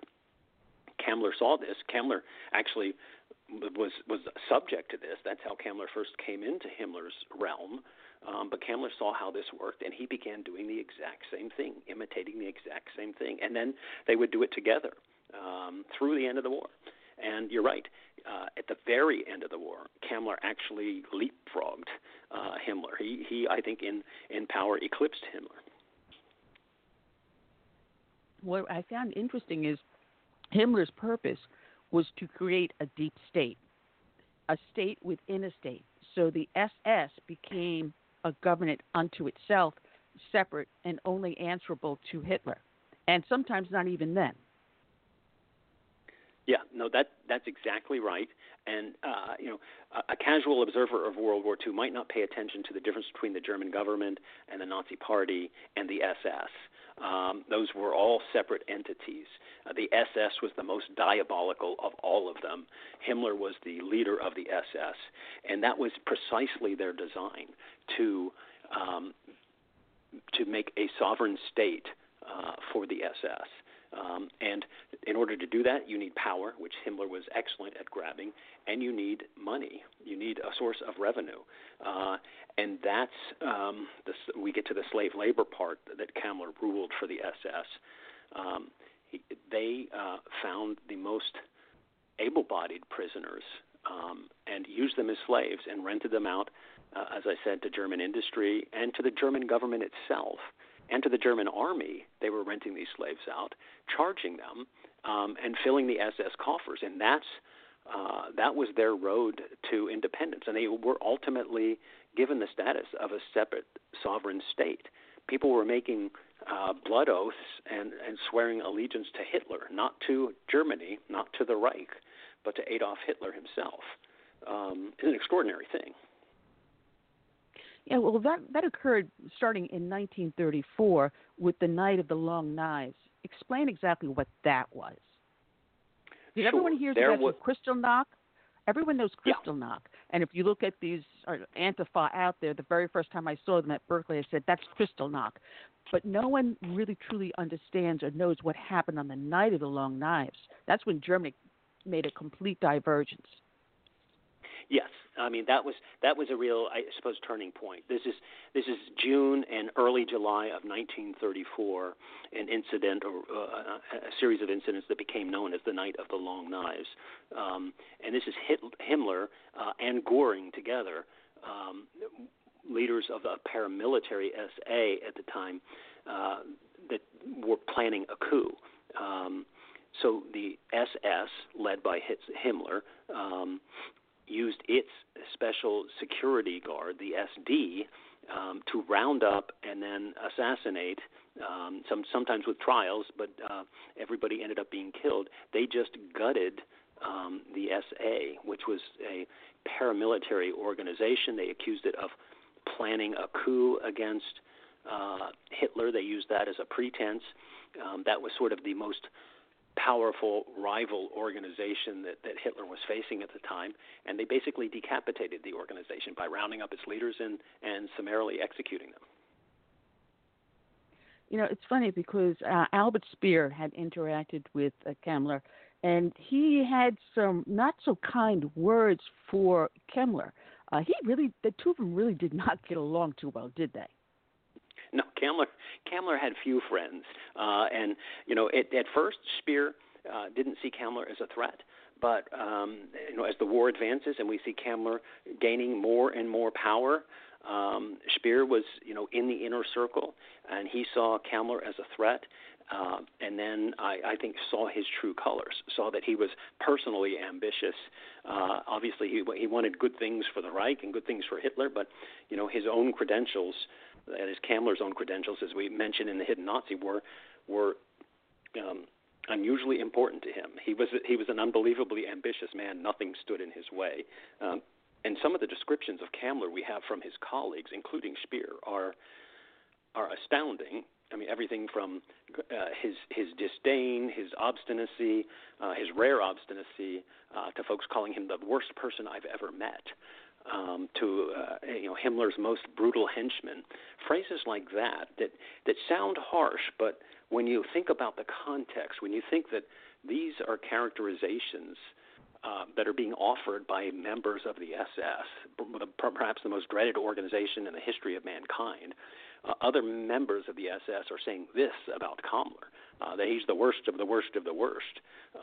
It really is a spectacular indictment of his character and also of his ambition. Nothing stood in his way. Well, when you read about the Holocaust, you read about the concentration camps, and I have a friend of mine, her mother was a Holocaust victim. She survived the slave camps, and she had wrote a book before her mother passed away, and I was talked to her just before her mom was able to listen as we talked about her experience and everything. And you get a good feel from Naomi Lifton's book about her mom. But when I read your book, you delve so much more into it. And you had a meeting with a former slave coming out of nowhere. Someone had been in several of those camps, several of which he should never have survived, but he was there. We're talking about Joel Greenberg. Joe Greengless. You were talking to the son. It was the son, and Joseph Greenberg was the father. Right. So, that is another, and that's one of the things about the book, The Hidden Nazi. There are so many sub-stories and different threads that just came through powerfully in the book. What I haven't mentioned is one of the camps that Kemmler built from the ground up was in central Germany. It was called Dora Nordhausen. It was the largest underground factory in the world, and it was built by Kemmler's slaves in a camp that he built, Dora Nordhausen. The fellow you're talking about, I met his son-in-law, Joel Greenberg, at one of my work events, and I sort of laid out in broad strokes my book and this Nazi general. We were just having a friendly conversation. Joel had worked at the Department of Justice, OSI. He didn't know Kemmler, but he let me go through my entire story about how Kemmler had built Auschwitz and built Dora. And he said, my father-in-law, Joe Greengless, is a survivor of Auschwitz and Dora, which is just a stunning thing. There can't be more than a couple of people that have survived Auschwitz and then were shipped to Dora and then survived Dora, because, as you well know, I can tell you're a student of the war and of the era, the final solution got pretty far down the path, the idea of killing every Jew they could. And in the very end, these death marches ended up killing so many other folks who were left. There were very few survivors at most of the camps, and the idea that somebody survived Auschwitz and Dora is just extraordinary. So I had the good fortune to go to his house in Philadelphia sit down with him and interview him and learn what I could about his experience, which was a phenomenal opportunity. And I end up, it's a little obscure, I dedicate the book to my family, my loving family, and to B-2247, B-2248, B-2249. And as I explain in The Hidden Nazi, Joe Gringlas' number, his tattoo on his left forearm, is B-2248. And so I'm dedicating the book to him, but also to the person who was in front of him in line and behind him in line, and everyone else who suffered through the Holocaust, and many who lost their lives in the Holocaust. So that was just an unbelievable opportunity. And Joe Gringlas, I have to say, and we lay this all out in The Hidden Nazi, he faced down Dr. Mengele, Joseph Mengele, the angel of death. He was in the sorting line, looking up the line, seeing the table behind which Mengele sat. And that was the point at which people were sorted. You go to the left, you're going to the gas chambers and facing immediate death. You go to the right, you're a slave. And you face long-term outlook that is not so good as a slave in a concentration camp. He got up there and, told a little white lie about his age and his physical abilities. And Mengele said, okay, you go to the right, you're a slave. That's how he saved his own life. Yes, sir. Dean, if any of these guys, these Nazi war criminals, were still alive today, they would probably be in their mid to late 90s, if I'm correct. Do you have any sense that anybody, including Mossad, is still looking for these guys? Well, so that's a great question. I mean, at this point, the war is almost 75 years over at this point. So you would have to have been a pretty young man at the time of the war, meaning not a very high rank or not very much accomplished. Kammler was born in 1901 in what's now Poland. So he would now be 118 years old. Wow. So I'm convinced nobody's looking out for him.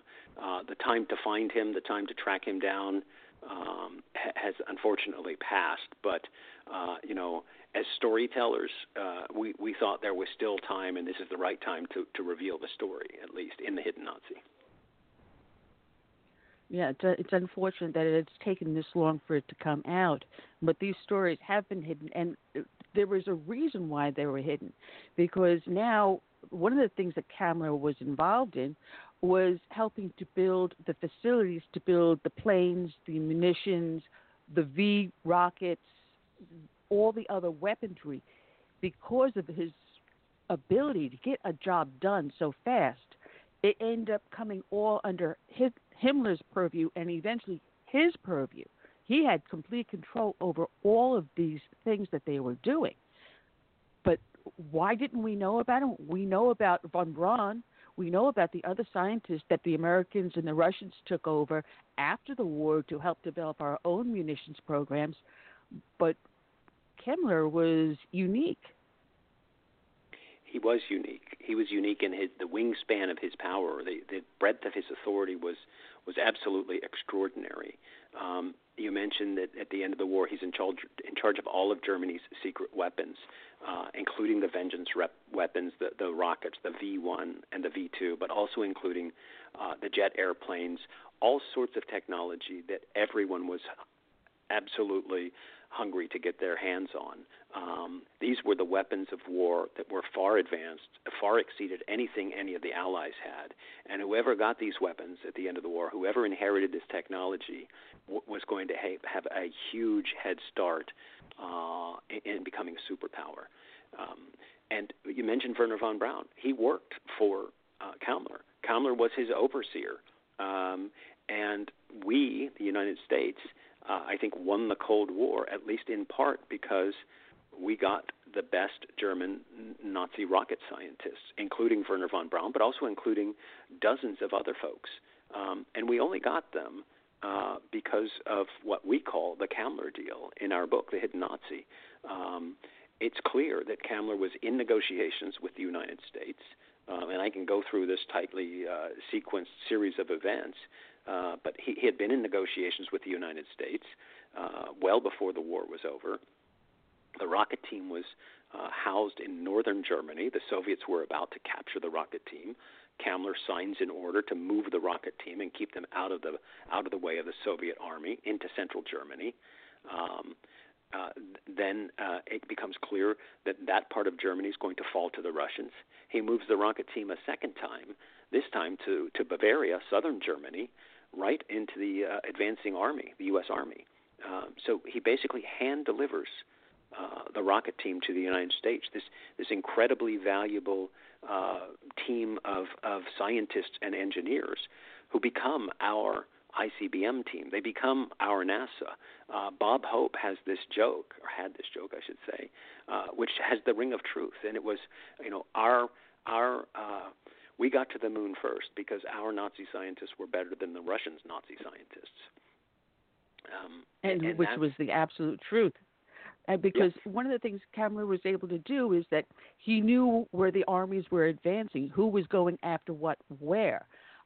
So when he saw that the Russians were coming into Prague, he made sure he got there ahead of time to help save the scientist and his staff, moving equipment and documentation and hiding all this stuff. He had it where he would break it down, and one hand doesn't know what the other one did, but he knew where everything was. He knew where all the bones were buried. You're exactly right. I mean, he had so much power at the end of the war. He had visibility into so many different things. He was the master of transportation at that point in time. He ruled all transportation, so he had access to trains and planes. He could get anywhere. If anybody could get there, Kammler could get there. When it came to the collapsing Reich, he was the one who had freedom of movement. And we saw him. I mean, his nickname was Staubwolke, which is German for dust cloud, which describes his frantic pace as the German Reich is collapsing. He's moving here, there, and everywhere to try and collect the technology, the assets, the things he had promised the United States in order to try and save his own life. Well, the funny thing is, here he's involved with the V rockets, with the airplanes, with all the other munitions, and believe it or not, the German scientists, folks out there, were already working with fusion and fission, going from atomic to nuclear in the weaponry, and they were just looking at the proper delivery system, getting it down to the size of a suitcase. But he saw what happened to Rommel in Africa when the assassination attempt, when they almost got Rommel. So he had this thing where he always traveled in an open car. We could have 360-degree view around him, which brought to question one of these stories about his death by a Russian princess that was a compatriot, about him dying in a closed car, which didn't quite ring true because he never rode in a closed car, did he? Right. You're exactly right. I mean, he feared being strafed from above by Allied planes. Germany had no air superiority at the time, and Allied planes roamed pretty freely. They'd go after a general staff car, obviously. So he always had the top down. He always rode in the front seat so he could get himself out of the car and into a ditch on the side of the road and try and protect himself if he was attacked. You sort of put your thumb on an important aspect of things there. As the years went by, the death story of Kammler, the suicide story of Kammler, began to unravel a little bit, and then we'd see refinements of the story, different changes. His driver had the original story. That's the one that was believed by the court. That's the basis for which he was adjudicated dead. But then there were other, people started to ask, well, there's no body, there's no grave site. We've looked for the grave site with ground-penetrating radar, for goodness sake, we can't find that. Nobody returned his sidearm or his paperwork or his dog tags, identity disc, which were the German equivalent of dog tags. This guy, at the end of the war, was an Obergruppenführer, which is the highest commissioned rank in the SS. He was the equivalent of George Patton in the U.S. Army. So it would be, you'd have to believe that we'd lose George Patton's body in the field of battle somehow. It's just not going to happen. And when they couldn't produce a body, when there were no graves, then you start to see slightly different versions of his death. That, he didn't shoot himself. He did commit suicide, but it was cyanide, and it wasn't there. It was over here somewhere, but I'm not sure where. And then there were several different versions of his death, and that's one of the things that my co-authors of The Hidden Nazi, one of the things that triggered their curiosity, that if there's more than one version of a way a guy died, they're obviously incompatible. Somebody's not telling the truth, and perhaps nobody's telling the truth. And we found it to be the latter. The Hidden Nazi shows that nobody was telling the truth.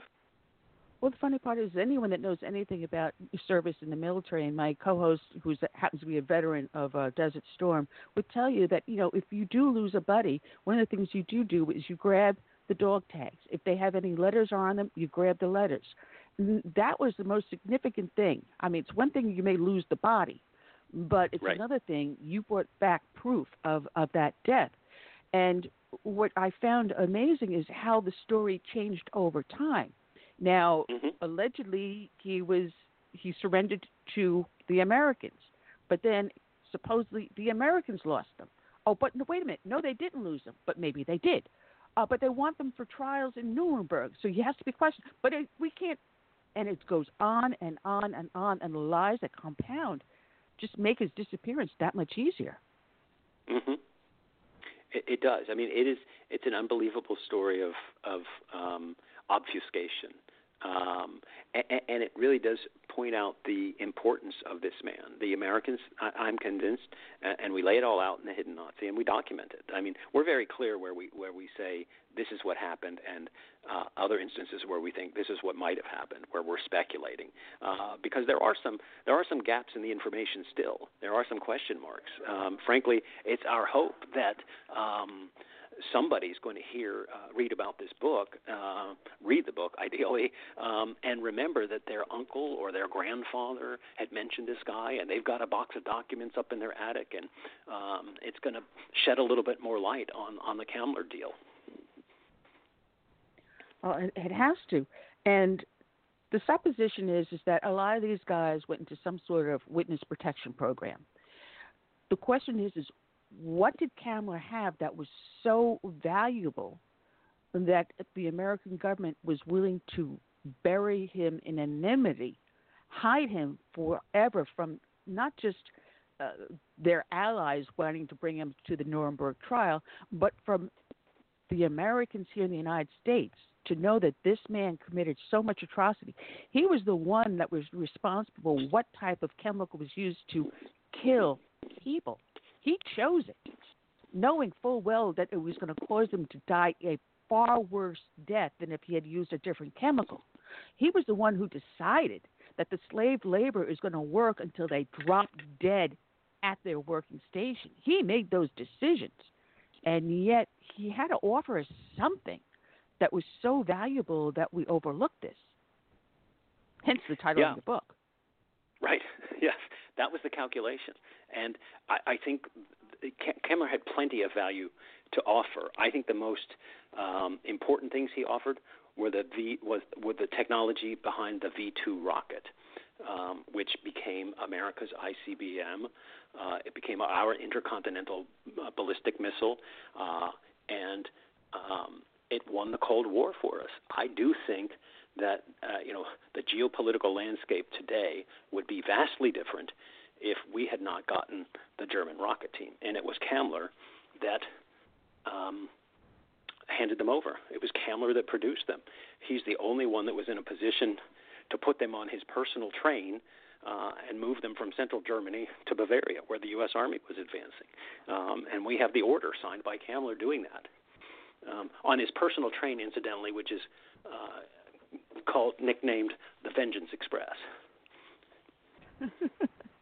I mean, it was even so much that when everyone was fleeing Germany with the fall of Hitler and the fall of the whole Nazi regime, Himmler wanted to get a plane because they had these massive planes. They called them trucks. And we thought they only had one or two. Turns out they had a lot more than that. But Kamler had so much power, he could turn around to his boss and say, "You're not getting that plane. We're using it for something else." Right. No, that's exactly right. You're referring to the Junkers 390. This was the longest range aircraft of the era. It could fly from Europe to South America. and we developed information documents that show Himmler making a request for one of those, and Kammler just saying no. You can't have that, which is an astounding thing if you think about it. I mean, Himmler is one of the known bad guys, and here is the unknown figure in history saying no thank you to him. That's how much power Kammler had at the very end of the war.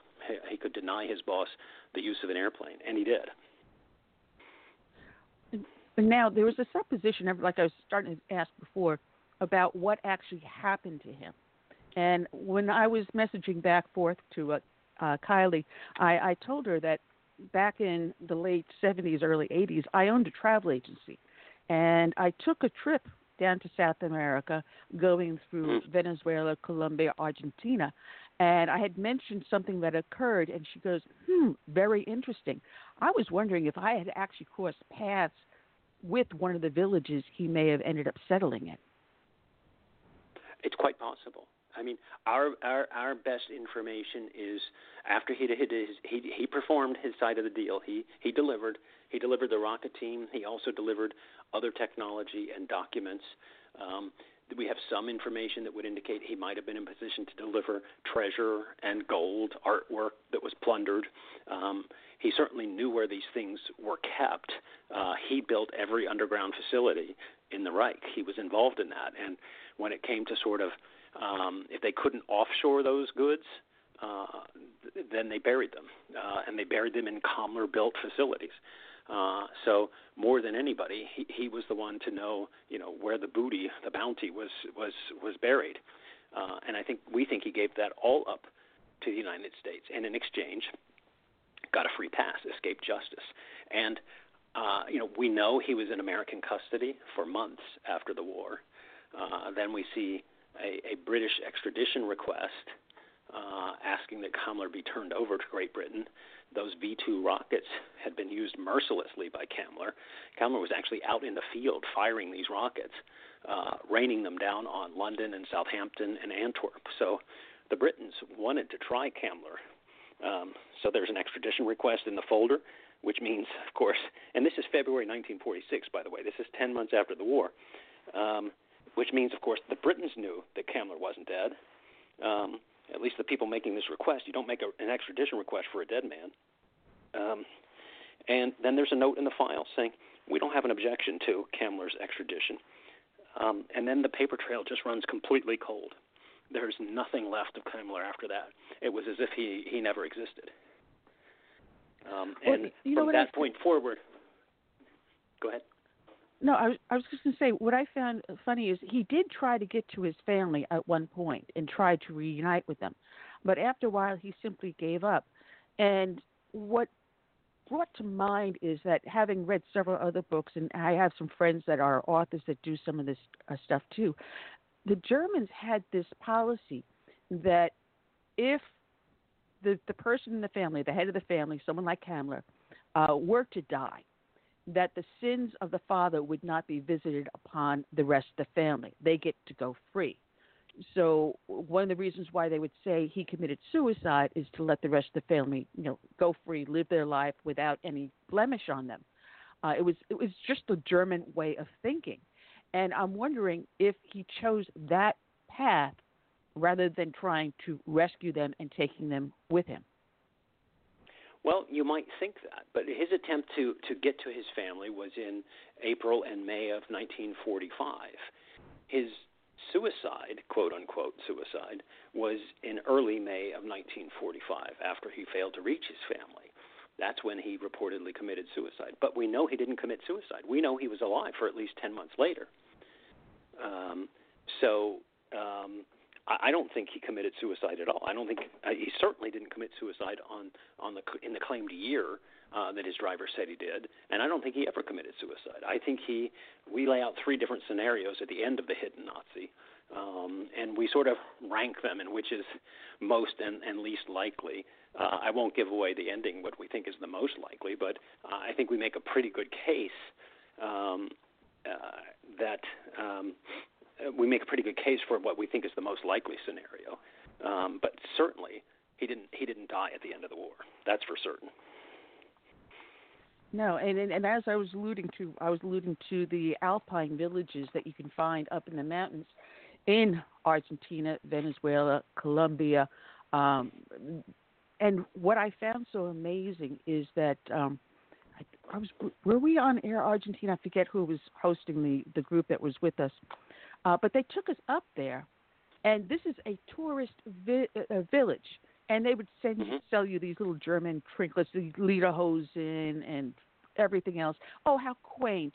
After the war, these people got booted out of their homes, so they had no place to go. And you're thinking that maybe these might be German Jews or something, and some of us knew history a little bit better. So when I was reading your book, it just crossed my mind, did I actually walk into one of these villages that he had been at or that he was at? It's very possible because a lot of the Nazis fled to South America. They fled to the Caribbean as well as South America, knowing full well they would not be extradited, and they went completely free. Right. No, you're exactly right. There were South American countries run by totalitarian dictators, very sympathetic to National Socialism, very sympathetic to the Nazi cause, very welcoming of Germany's. Visas were granted by some of these countries in the thousands and tens of thousands. We know that lots of Germans, a lot of them just regular Germans, not ardent Nazis, but lots of Germans and lots of Nazis fled to South America. There was notice, really, that the war was going to be lost by the Germans for months beforehand. So there was ample time for people, especially people of means, people in powerful positions, to plan their own exit strategies, and they did. They weren't stupid. They got fake identity documents. They got aliases. They had tickets. They had ways out. And it's a provable fact that there are German enclaves throughout South America. We came across a 1953 CIA report, so 1953, 8 years after the war, talking about these enclaves, the fact that there are German restaurants and whole entire German villages, a German Chamber of Commerce, things like that. It was as if you describe them as Bavarian villages. That's about what they are down there. You would think you're in Bavaria. Yeah, so you might have eaten in the same restaurant with Hans Kammler. Who knows? But the funny part is that tourists were eating it up without knowing exactly why these villages were here. And to me, I understood, having, like I said, my father being a World War II veteran and having my family background. And I understood exactly what I was looking at. But I didn't dare say anything, for fear that it's like, all right, fine, you're trying to take tourism away from our country. How dare you? We'll never let you sell trips to here and again. No, but we've let it slide. Our American government has let it slide, and we have let people go unpunished only because they can hand over goods that we thought were worthy enough to let them forget about not just the 6 million Jews that were killed in the concentration camps, but the millions of gypsies and Catholics and political prisoners and prisoners of war that died at the hands of this man as slaves. It is astounding, and that's one of the vexing things. I mean, there was a lot of emotion put into this book and the research and a lot of tribulations, but that's one of the most vexing things I found doing this research. It's the Nazis that had the most power and therefore were the most wicked that had something to offer at the end of the war. It was very clear the Soviet Union was going to be an existential threat. Their way, the Soviet Union way, communism was incompatible with capitalism, and the Soviet Union was hell bent on world domination. Hitler, for all his evil, never really was out to conquer America. But now there's this new existential threat, and we were recruiting Nazis who were in a position to help us, and that meant they were the worst, most powerful people, including Hans Kammler. Those were the folks that were in a position to bargain. They had something to offer, as you suggested earlier, and that's doing the Hidden Nazi, the book, and that's one of the most troubling aspects of the whole episode. It seems like the most damnable people were the ones that had something to trade in the end. And I thought it was not amusing, but somewhat sad that I remember that commercial Walt Disney put up with Dr. Braun, Werner Braun, promoting Disney and how nice, how wonderful NASA is. And I just remember my father and I looking at each other going, we don't believe he just did that. That evil man that filmed the commercial. But that's the American mindset. Dean, it has been a pleasure having you on there. We will have you back. I will have Kylie to have you back on, and we'll talk about Federalist things, about the Constitution and the law. But this is an amazing book. It's called The Hidden Nazi, The Untold Story of America's Deal with the Devil. To let you know, there is a description and a link on the show page, so when people click on the archive and listen later on, they can click on it and get to your book, which is at Regnery Press. God bless you for the hard work you do, sir. Thank you. The same for you. And I've had a lot of fun. Thank you for having me on. Take care, my Dean. Pleasure. Thank you. All right. Check it out, The Hidden Nazi. Check on the link and get the book. It's an excellent book. Let's bring back, always fun to have him as a victim in the hot seat, John Tamney of Freedom Works. Good afternoon, John. You also have a new book out, which is bound to get people pissed off on both sides of the aisle. It's called They're Both Wrong, a policy guide to America's frustrated independent thinkers. Good afternoon. Hey, thanks for having me on. Yes, I aim with all of my books to anger both sides, and in this case, I go chapter by chapter, liberal, conservative, conservative, liberal, to show why the deeply held views of both sides are so often incorrect. Well, I kind of took a little bit of an umbrage, and I'm sure that's exactly what you intended to do, because you went after National Review, and I've never considered National Review to be a truly conservative periodical. I stopped getting it because I started getting pissed off at them because, like you, I thought they weren't firing on all cylinders with a true conservative message. Yeah, no, there's an argument for that when you think of William F. Buckley and how his conservatism was standing athwart an encroaching state, and you now have a modern National Review that embraces wage subsidies for the supposedly suffering Americans, that quite literally wants government to plan who can come into the country and who cannot, a National Review that supported the bailouts back in 2008, even though the bailouts caused the financial crisis and slowed economic recovery. It's not your grandfather or father's National Review. What's funny, because when the bailouts were going on, my husband and I joking around, and thank God I married a like-minded person, not like James Carvell and Mary Matlin, but we just kind of like quipped at each other, you know what? If you want to give a bailout, send the bailout to each and every small business owner. Send $1 million to every single small business owner across the United States. Don't bail out Ford and GM and Chrysler and all the other idiots. Give it to us because we will produce the jobs and give you the revenue back. And to us, it was a joke. But what do we have? We've got Democratic candidates that are basically saying the same thing. You've got Yang out there, $1,000 to everyone. It is crazy. Yeah, no, it's especially crazy. In fact, I have a chapter in which I address guaranteed income. We have people who quite literally crossed oceans and borders to get here. We have people just who wanted to taste economic freedom. They knew they could provide for themselves.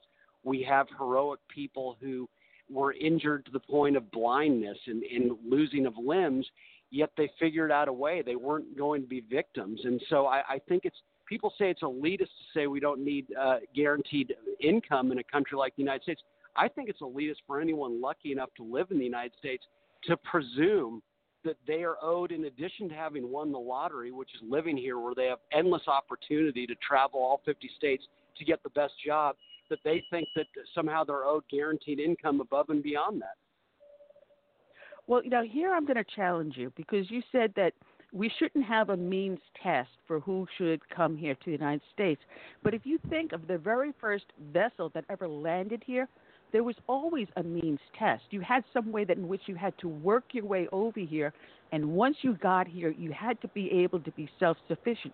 So there always was some sort of a means test. You had people that ended up selling themselves into, oh, good Lord, I just had a major brain fart. Not slavery, oh, good Lord. It was the next Indentured step up. servitude.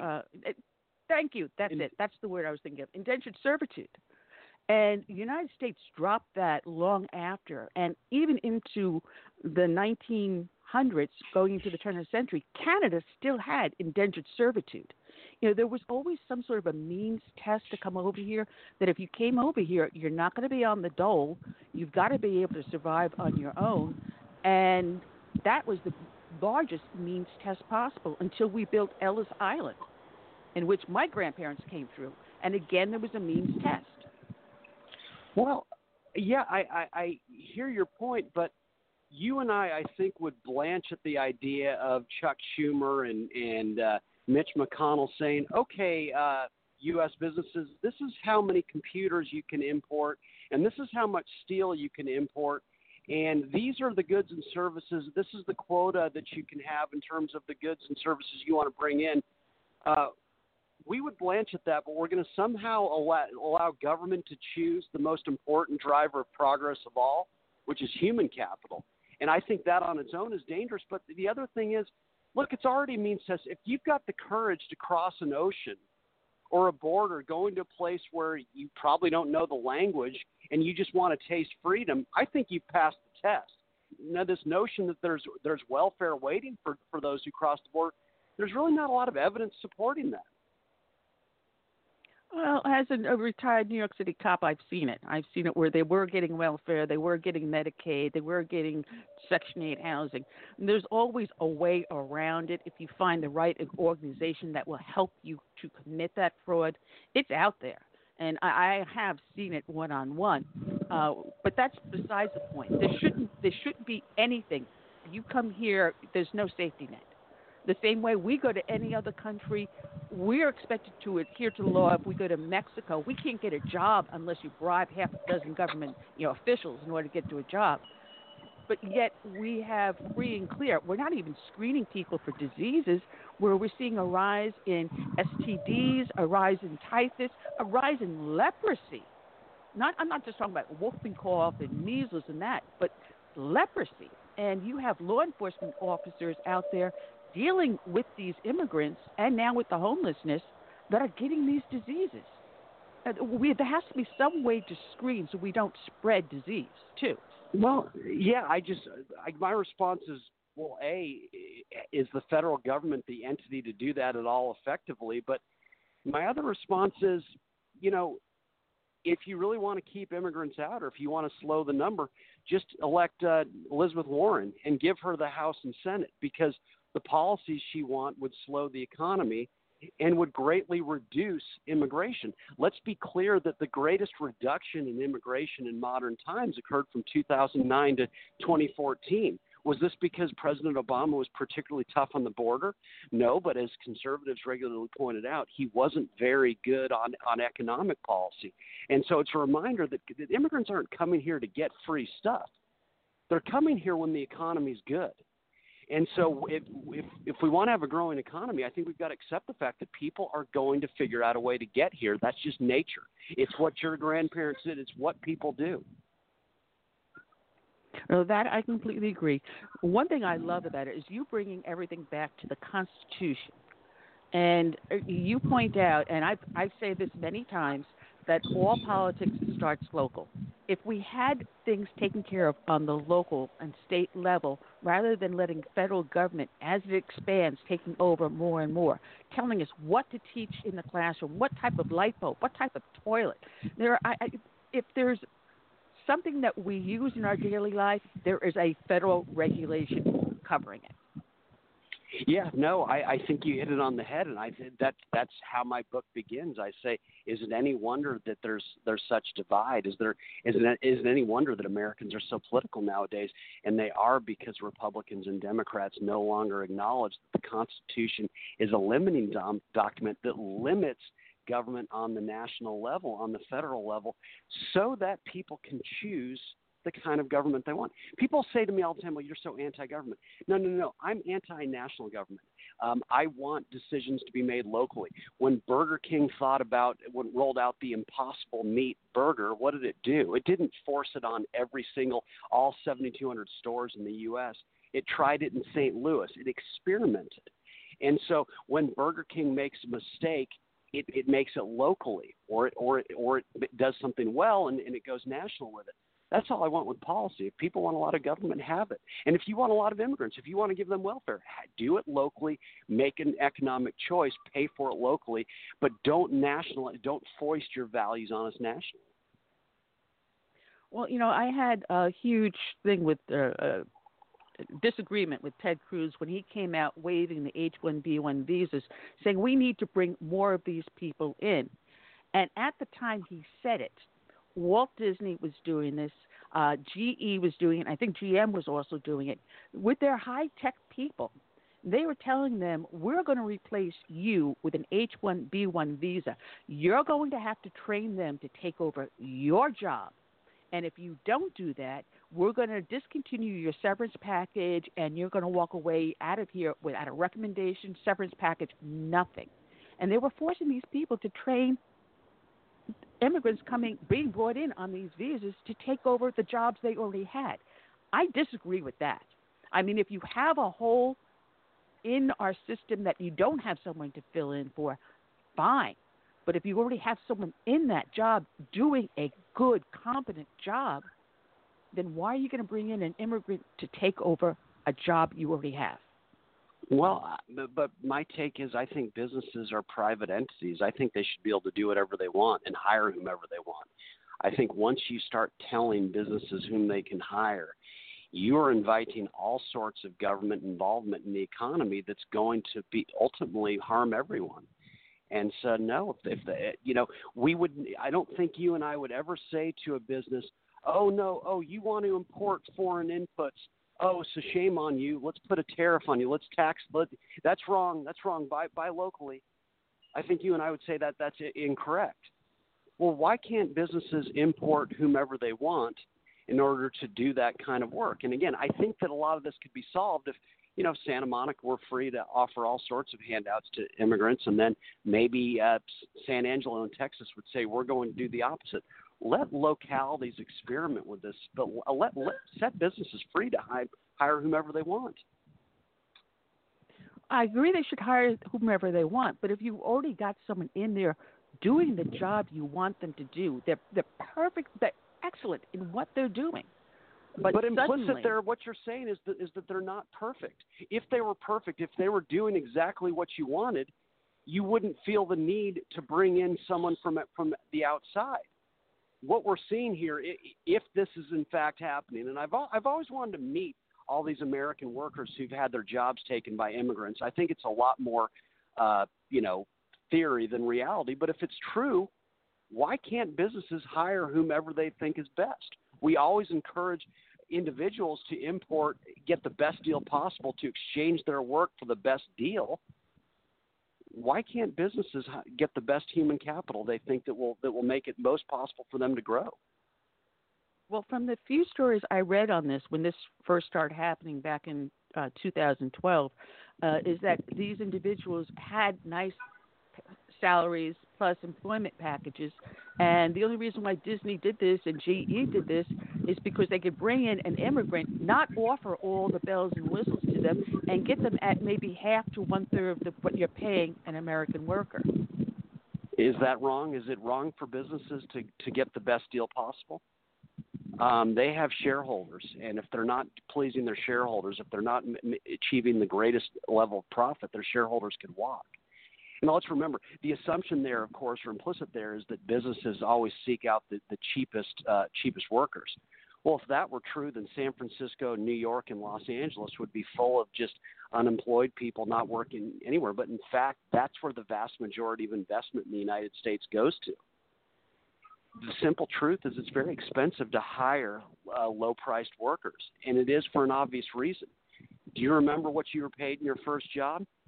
Did you stick with it? Well, obviously you didn't, because it didn't pay well enough. Low-paid jobs have high rates of turnover. Which is why I had Liz Harrington on here earlier, because we were talking about the economy the way it is, because we have a high rate of turnover because precisely this is happening. People are seeing that there's a better job up ahead, and they're leaving those low-paying jobs for the better jobs, which brings me around to the minimum wage. See, I'm doing this to provoke you deliberately. Yeah, I was going to ask him I've about never... the living wage, the left pursuit of the living wage. Because I've never been one who supported the minimum wage. Now, as a kid working 3 jobs, put myself through college, as a small business owner, all the way on up, I've never agreed in it. I believed in being paid my value. And if I got Joe Blow standing next to me with his thumb up his nose and wasting half the day and I'm working my butt off, you better be paying me twice as much that you're paying him. But they came up with this minimum wage in the 1970s, and they just basically ruined the incentive for people to strive to be better. Yeah, well, my view is that the minimum wage shouldn't just be zero. It should be less than zero. I should have the right to say hi, Mr. Jeff Bezos, I am so desperate to learn from you how you do things. I will pay you for the chance to go to work for you. Government should get out of the way, stop putting up barriers to people offering up their services at what they deem it's worth to be. And sometimes that could be negative. Interesting about this and the way I frame it in the book is that the left implicitly understand this. They understand that minimum wage just limit the ability of people to get jobs. And how we know this is Hollywood generally skews Democrat. But Hollywood, if you want to act in a film, you have to get a SAG card. And it's very difficult to get a SAG card. And why do they have those?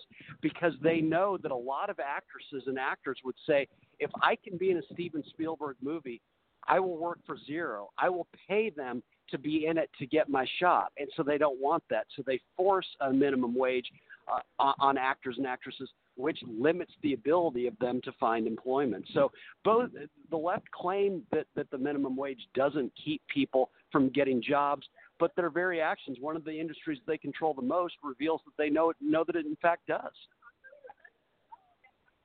Well, it's interesting because when they started protesting for the $15 minimum wage, and this was, maybe about 5 years ago when they started floating this idea, I had talked to someone about one of these local franchises. It happened to have been in McDonald's, and they said, you know what, they're coming out with these kiosks, and the kiosk is going to cost only $10,000. And I started doing the math. How many people would they need to do the job of this one kiosk? And you ended up looking at the business saving somewhere close to $50,000 a year to install a $10,000 kiosk.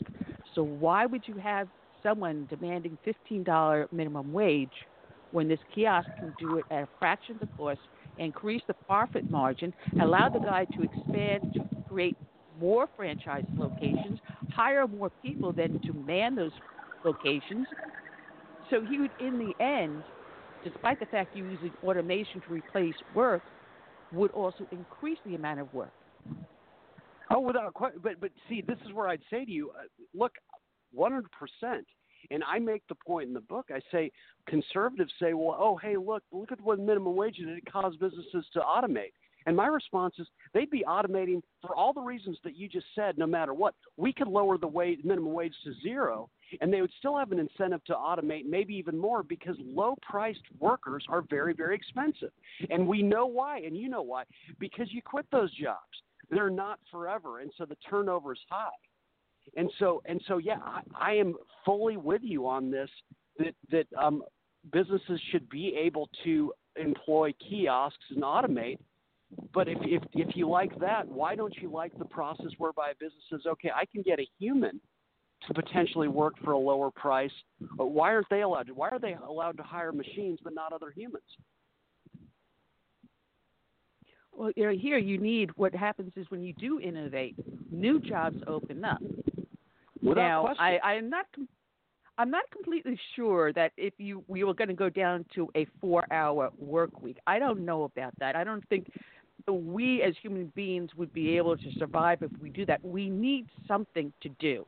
Otherwise, you just waste yourself in leisure, and then you're worth nothing. So I'm not too sure. You're always going to have people that need to create and need to build and need to do. But I don't doubt that. Now, I just think that what's going to happen is the productivity of the worker is going to rise so much that more and more businesses will say, okay, one of the ways that they'll compete to get workers is, look, you're producing so much in 4 days, we're shutting down on Thursdays. And there's going to be increased leisure. So I hear you. For me, I want to work every day, and I think you're kind of the same way. I enjoy what I do so much. I would never want to take extended time off. But for a lot of people, this would be the chance for them not to just laze around, but work 4 days a week, earn a very high wage and productive work, and then focus on different passions, focus on maybe learning a new skill that would enable different kinds of work. Now, there is a comment in the chat room about corporations operating in the public good. Now, if you do have a corporation that's not acting in the public good, that's when you vote with your wallet, correct? Without question, for a corporation not to do well by its customers, to not do well by the people who live in its area, it's an economic decision that can run them off. And so what you see historically is that thriving corporations go out of their way, A, to please their workers because they don't want to lose them, but also to do good things in the community to bolster the image of the business within the community. And so successful businesses have historically built football stadiums, added bleachers to high school football stadiums, put on parades, all sorts of things to bolster their image in the community. Businesses have this incentive. They don't need a law. They don't need to be forced. That I do agree. You know, your book is very interesting, and, you know, I had a laugh when I got to the chapter of affirmative action, having been the victim of it, being told that, you know, sorry, you're too white for the job, we need to hire minorities, and my co-host happens to be a minority, so he's probably chuckling on the other end.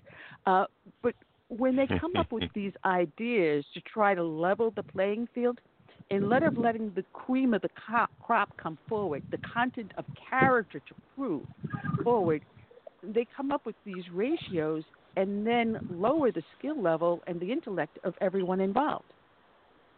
Yeah, and they rob people of the perception that they're there because of their talent.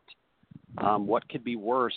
What they've done to people who potentially belong is people assume, oh, yeah, well, you're part of the protected class. So you're not here because you're good, but because of the color of your skin or your gender. And so you do nothing for anyone in doing that. And I make the same argument when governments are aggressive about handing out student loans and everything. You know, there's always going to be kids who have rich parents and who have grandparents who donated a building at Harvard such that they can go there. They're always going to have those advantages. But what the poor and middle class used to have, the way they could differentiate themselves and lap these kids with all the privileges, they would say, you know, I went to college and it was a local one, and I worked, as you say, 3 different jobs to get through. It was a major sacrifice. That's how they used to be able to differentiate themselves. Oh, you got through college. That says so much about you. But now, since government wants to make this a right, they're robbing people who aren't as connected of the avenue, of the way of signaling to businesses that you've got one ambitious son of a gun ready to work and work incredibly diligently. Exactly. You know, when you take away incentive for a man to try to strive to be better, and then you take away anything that the person should live for, and they go down this path of moral morass that we're seeing today. You have too much idle time on their hands, and everything is just too easy, too easily given away. And if you don't work for it, then you will not completely enjoy it. You know, that is something I've always said. And one of the things that you point out in your book is that it's not just the individual we're talking about, it's also government. We give government our money too easily, and we say, go ahead, fix these problems. But that's not the way it should be. Well, it's not, because government, people who work in government used to be in the private sector. They don't have halos on their heads or anything like that. So all you're doing when you hand dollars, I hate when conservatives say, oh, hey, you rich liberals, if you don't think you're paying enough in taxes, just feel free to give the government more. Well, don't do that to me, because guess what? That's a tax on me. Every extra dollar that goes to government is an extra dollar that Nancy Pelosi has over the economy, and Senator McConnell has over the economy. I don't want government involvement in the economy as a tax, because they don't take in dollars. That gives them control over the economy's resources. I want less of that, not more. Absolutely. It is a fantastic book saying they're both wrong, a policy guide for America's frustrated independent thinker. And as I said, you start reading it and you're going to get mad, either side of the fence you're sitting on, until you stop and you sit down and you start to think about what you're trying to tell them. And there was legislation at one point in time to have, whenever legislation came up before Congress, to state specifically in the Constitution where Congress had the authority to do that. We haven't done that in more than 150 years. Yep, we've forgotten about this. Both sides have. I would tie it back to the 1930s. It was then that Republicans and Democrats decided that people couldn't experience a recession, and so government was going to step in. Well, let's be clear. There's nothing about economic growth in the Constitution. There's nothing about being protected from the economy's natural ups and downs. Government was never empowered to do that. But once you open the door to it, both parties decided government revenues could be used to do things for people. And it's grown and grown and grown. And all I'm saying is, hey, if you want a lot of it, if you want big government, that's your choice. But make it a local thing. And as I said, all government starts off locally, because you vote the guy in for dog catcher, for sheriff, for council, and they go up the food chain. Next thing you know, they're in state government into federal government, and then they got all of your paycheck. Yep. Well, as I said, it is a very, very interesting book, and I know my co-host Curtis has a question back there. Go ahead, Curtis. I just want to know what are your thoughts on this fake kangaroo court, this impeachment of our president? I think it's an indictment of both sides, in the sense that the president is not supposed to be this important. And so both sides the Democrats plainly didn't want to accept the result of the election. And so they've just very dishonestly, I think, gone after every which way to get the president out of there. And of course, my book doesn't talk about this, but it talks about what an indictment it is of the country, that so many Americans thought that Trump was just going to ruin the United States. And at the same time, so many Trump supporters thought Hillary Clinton, if she's elected, we're going to be Venezuela tomorrow. I think both sides severely insulted this great nation. If either one of them could wreck this country, it's not worth saving in the first place. But the main thing is, if half the country's terrified of Hillary and half the country's terrified of Donald Trump, that's a sign of a presidency and a federal government that's got too much power. And so now we're wasting time with impeachment, but let's acknowledge we wasted time with it back in 1998. Republicans said at the time, well, Clinton has besmirched the office of the presidency, and we need him out of there. Well, this is what you get. You ultimately get this back and forth, and it's shameful. Yeah, there was a question in the comment about you wanting the 4-hour work week. You don't say in the book that you actually want the 4-hour work week, but you do foresee a time in the future where that would become a possibility. That, we have so much productivity that someone would have the leisure of saying, I only need to work 4 hours a day, 4 days a week. I don't need to do this. There's a matter of having a need, and then the matter of having a want to do it. And this is, again, what you address in the book. Well, my strong sense is that, yes, more and more it's going to be, businesses will say one of the advantages of working for us is that we have a 4-day work week, or we have more flex time. My guess is that's where we're headed. Now, some people say, okay, too much leisure, that's going to be a problem. But I think implicit in 4-day work weeks, implicit in automation and automating away the work of the past, is that work is going to be more and more of an expression of passion by people. The three of us right now are doing something we plainly love. And I think more and more people will view work in the way we do as a result of all this automation, as a result of 4-day work weeks. And so I think the irony here is that as people are given more leisure time from their jobs, they're probably going to work harder than ever because work is going to be where they're a superstar. Something that they actually enjoy doing. Yeah, and which is the whole point of it. It's not mandated, it's voluntary. Yeah, remember 150 years ago, you kind of knew your path in life. You were going to get up. Once you were of age, you were going to work 6 days a week from dawn to dusk on a farm. You know, how well would the three of us do if that were our choice today? How ambitious would we be? How much would we love work? And so thanks to automation, thanks to tractors, thanks to fertilizer, people were freed from the farm. And more people are freed from factories and steel mills. And so work is going to, with time, more and more be an expression of our unique passions. I do believe that we went from agricultural to a manufacturing economy to a service economy. I strongly believe the next economy is going to be called the entertainment economy, as in more and more people do for a job what they couldn't get enough of doing when they were young. Well, John, it's an excellent book. They're both wrong, A Policy Guide for America's Frustrated Independent Thinkers. And if people want to get a hold of you, all they have to do is go over to FreedomWorks, where you are the Director for the Economic Freedom at FreedomWorks. Thank you, John, for joining us. And always welcome to have you back on. Thank you so much for having me. This was great. I really appreciate it. Love to come back on sometime. Take care, Absolutely. John. Thank you. John Tandy. All right. And we've got our final guest up in the bullpen. We are going to not intimidate this man, retired United States Navy Captain Ryman Shoaff. Good afternoon and welcome back, Ryman. It's always fun to have you on.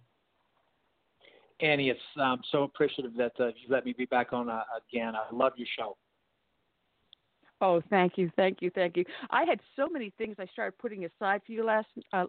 I shouldn't say last night. Yesterday, I had 3 teeth pulled. So I did my notes 2 days ago. And as I was sitting on the couch in pain with the ice pack, and I popped some nice pills. I started feeling a little better. I started pulling up more and more stuff. So I don't even know where to start with you because there's so much to cover. One of the things we've been talking about, and it's a passion of mine, to recognize the men and women out there that do the hard work in our military as well as our first responders. And I know it's a passion with you too, but buried in the back of an email I got, oh good Lord, a couple of days ago, that there's a special op task force that has 50 combat awards in just one deployment. And we hear everything else in the news. We hear about the Trump and Ukraine gate. We hear about all these other scandals that are going on. But the men and women out there that are actually doing the grunt work that deserve to be on the front page are shoved to the back page. Oh, I totally agree with you. I mean, I think we're doing some incredible work, and it's the left. I mean, there's a real battle going on in our country right now between the left and truth, because there is no truth in the left. It is, and in my opinion, I'm a student of history, and this is really what America has been about since its inception, of that seeking of truth. And you had those that wanted freedom and liberty in 1776. Those were the people of the right, in my opinion. And then you had the people that said, nope, let's stay with King George. We want to be servants. We don't want to be independent-minded, free, liberty-loving Americans. We want to be dependent servants to the king. And it was the liberty-loving people that won in 1776. But that idea of this wonderful document called the Constitution really wasn't fulfilled until 1865, because we had a segment of Americans, and they were Americans, even though the Supreme Court in 1857 in the Dred Scott case said that, Dred Scott had no case because he couldn't come in front of the court because he was black, and because he was black he wasn't human, because he wasn't human he couldn't be a citizen. that the idea of this wonderful document called the Constitution couldn't come into fruition until 1865, until the war was over, until we fulfilled that beautiful promise to say, oh no, everyone, no matter who they are, have life, liberty, and the pursuit of happiness, and it's going to be America that's going to give the opportunity to have that pursuit of happiness. And so I think what we're seeing right now is just this play in history playing out again of the left saying, you know what, we want to deprive the unborn of life because they can't have any liberty. They'll never be able to pursue happiness because that is our mindset. And so we're seeing this kind of play out again, and I turn on the television and I'm like, yeah, we fought this and won in 1776. We fought it for 4 years, 1861 to 1865. And you know what? I think we're going to win again because truth, liberty always wins in the end. That's my feeling. Well, just to recognize this one unit, because I mentioned them and I want to do them the complete honor, because this is from Stars and Stripes. For their efforts, the soldiers of the Special Operations Task Force 102 earned 5 Silver Star medals, 7 Bronze Star medals with Valor Devices, 15 Army Commendation medals with Valor Devices, and 21 Purple Hearts. The medals were presented last week at a ceremony attended by soldiers, families, and friends at Fort Carson, Colorado. And according to Lieutenant Colonel Justin Hegnagel of the 2nd Battalion, 10th Special Forces Group, Airborne Commander, he stated that for 170 days of blistering series of airborne, I had teeth pulled yesterday, blistering series of operations, we focused on disrupting the enemy in their strongholds, awarding them 48 medals to the unit for 170 days of combat. Wow. Yeah, Is that not humbling? And the whole time you're reading that, what do I feel? And I think every one of your listeners feel the same thing. Wow, what an incredible country. Wow, what an amazing statistic. Wow, don't we have some incredible Americans doing incredible stuff. But yet you turn on the television and it's America's horrible, our president's horrible, we have to impeach him. We don't really care about all the good stuff that's going on. We want to just put it in front of the American people, got to get rid of this president. And we don't really care of the good stuff that's going on. I'm on your side, Annie, and I know I'm with CS also. Love your co-host there, by the way. Love his writings. So, all right. I think like him. We're brothers, that's for sure. But no, I think just like you, Annie. And I would really would think about what kind of country would have, Annie, if everybody turned on the television day and instead of seeing really the crap that we're seeing, we saw what you just said. What a difference it would make. It would make everyone a little bit more prouder and maybe a little bit more willing to give than to take. That would be wonderful. There's the golden rule, and I always say it the way it should be said, is that there are 2 commandments that Christ gave us. And the first one was, thou shalt love thy Lord thy God with all thy heart, with all thy soul, and all thy mind. And the second is like unto it. Thou shalt love thy neighbor as thyself. Upon this hangs all the commandments and the prophets. If we just live those simple 2 things, to know that there's someone there to guide us, God, and to treat our fellow human being as a human being, the same way we would want to be treated.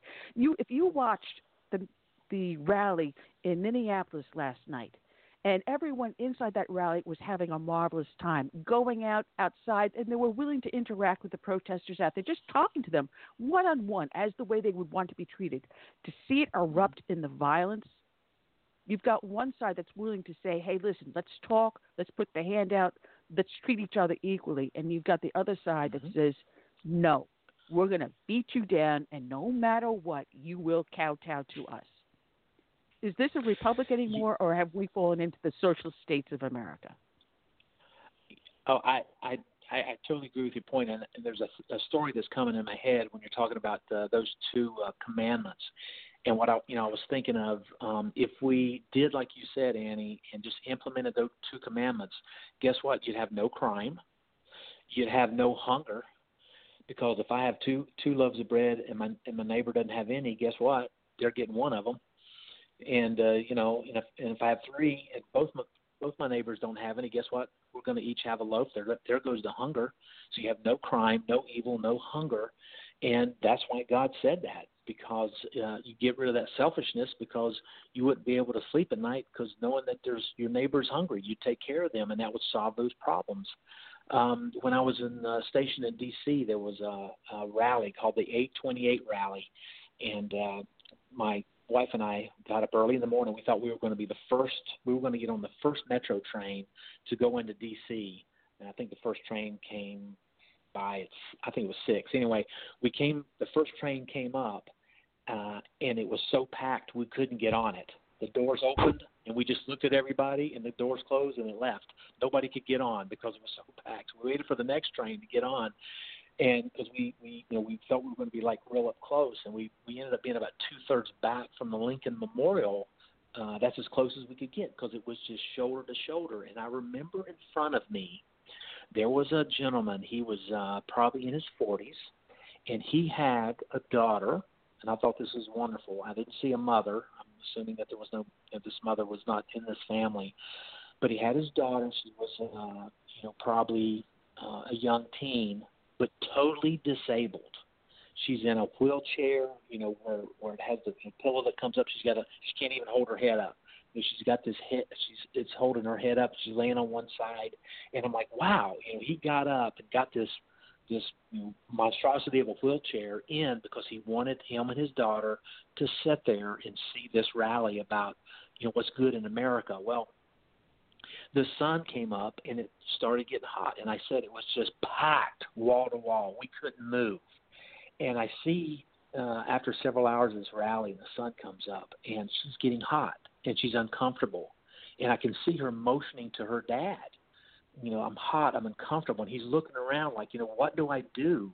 I can't even move myself, much less this cumbersome wheelchair that my daughter's in. And as he's looking around, I see other people walking up to him. What's wrong? What do you need? And he's telling them, my daughter's hot. We need to get out of the sun. Immediately, everybody picked up and parted like the Red Sea, all the way up to the side of the hill where the shade was. I'm watching this take place right in front of me. Like, man, I love this country. Everybody just stopped listening, stopped what you're doing, picked up all their stuff, squeezed in as close as they could to make room for this wheelchair as she motored it around up the side of the hill into the shade so she could continue to watch but be comfortable in the shade and out of the sun. And as soon as she was taken care of, then everyone else kind of moved back into the open space that where they were before. But I'm like, man, I just so love this country when the kindness just ebbs when someone needs help and everyone's just like, what do you need? Let's make it happen. Let's do it now. Which explains why you had a couple of thousand protesters outside and 80,000 Americans inside that auditorium last night. It's a small handful of people that we are allowing to control the message, and it's got to stop. Oh, the Rush Limbaughs of the world has said, and I hear this over and over again, is the only reason that you're seeing what's happening now is that we have finally awoke. We have finally found a leader that speaks for us, because the leaders in the past just rolled over and did nothing. And now the reason that the left is so angry is because we've finally decided to rise up and stand for what is right and what is true. And I love it. I think this is an exciting time to be alive, an exciting time to be an American. And, it bothers me when, I watch C-SPAN and I hear people call in and say, Donald Trump is full of hate. And what I hear is when Donald Trump is full of hate, I'm full of hate. When Donald Trump doesn't care, I don't care. When Donald Trump is racist, C.S. Bennett's racist. And I know C.S. Bennett's not racist. I'm not racist. We love our neighbors. We want to take care of our neighbors. But when I hear that, Donald Trump is XYZ, it's just pointing back at me. And I'm telling you, I've had enough of it, because I'm not racist. I love my neighbor. I love my God. I love his son. And I'm tired of putting up with it. And I'm glad we're pushing back. I'll tell you what is hate, and that's the fact that even last night when Donald Trump was doing his speech, his son, Donald Trump Jr., spoke at the University of Florida But the hatred and the protests, I mean, weeks in advance before this happened last night, it's off the scale. I mean, they even wanted to go after the students who organized Donald Trump Jr. to be on campus. It's like they can only listen to one side, and that's their side. Yeah, I know what you're saying, CS, and I just I have made a couple comments that I really think that the left really needs to be careful because we're peaceful and we're good, but I'm telling you, you can only push so far until I could really see something. Violent might not be the right word, but I'm telling you, you can only push good people so far until they say, you know what, I've had enough. And I can tell you the kind of ending point for me was, if you know my bio, my last 4 years in the Navy, I was in Washington D.C. I taught national strategy and policy at the National War College, so I'm surrounded by people from the left. These are Oxford, Harvard, Princeton kind of people, and I'm an open-minded kind of guy. I would listen to them. I want to understand your side. Which side are you coming from? And I'm like, gosh, that's just not fact-based. It's not living in the real world. But I listened, and that was during the time of Obama. I did not share Obama's views. I thought he was probably the worst president we've ever produced, but that's okay. He was elected. I served honorably. But what really was the tripwire for me was when Trump, on his inauguration day, as I'm sitting in front of my television, and there's Antifa destroying private property, setting a limousine on fire, and the cops stood there and watched. And that was the final straw for me because I'm thinking, you know what? That could be my house being torn into. That could be my car set on fire. I'm the one saying, please help. And the cops just stand there and say, sorry, I've been told by the people that I work for not to help you. What do you do at that point? Because it's too late. And I'm watching. I'm like, that's it. I'm not interested in what the other side has to say because that side is violent and it's not good and it's full of lies. And I've reached my limit. And I've talked to enough people to tell me the same thing. I'm kind of at my limit of trying to be tolerant. I'm tired of being tolerant of the people who have no tolerance. Well, we were discussing this earlier because we're finding more and more people. We had Liz Harrington, the spokeswoman for the RNC, on earlier, and she's agreeing that we're seeing people that may have voted for Obama, may have voted for Hillary Clinton in the last election, but when they see this violence and they see the one-sided hatred and they see the Trump mania, they're all of a sudden saying, wait a minute, this is not the America I grew up in. This is not the party I thought was representing me, and they are coming over either as independents or doing the complete walking away and becoming conservatives and Republicans because they understand we're not here to beat them up. We will have a discussion with you. We may not agree with you 100%. You can probably get two Republicans, staunch Republicans or staunch conservatives, have a conversation and still find something to disagree with, but do it in a polite and friendly manner. And this is what used to happen. You used to be able to sit down with family and friends and may politically disagree, but you were still friends. Yeah, you're absolutely right. And the absolute genius of our founding fathers in the way that they created this republic is that the real purpose of the elections is that every 2 years you have a relief spout, a relief that lets off the pressure of, I don't like what's going on, but in 24 months, I'm going to go vote again. My vote will be honored, and I can change direction. And so if you look at just the genius of our founders, that in 2 years, we can change out 100% of the House of Representatives and a third of the Senate.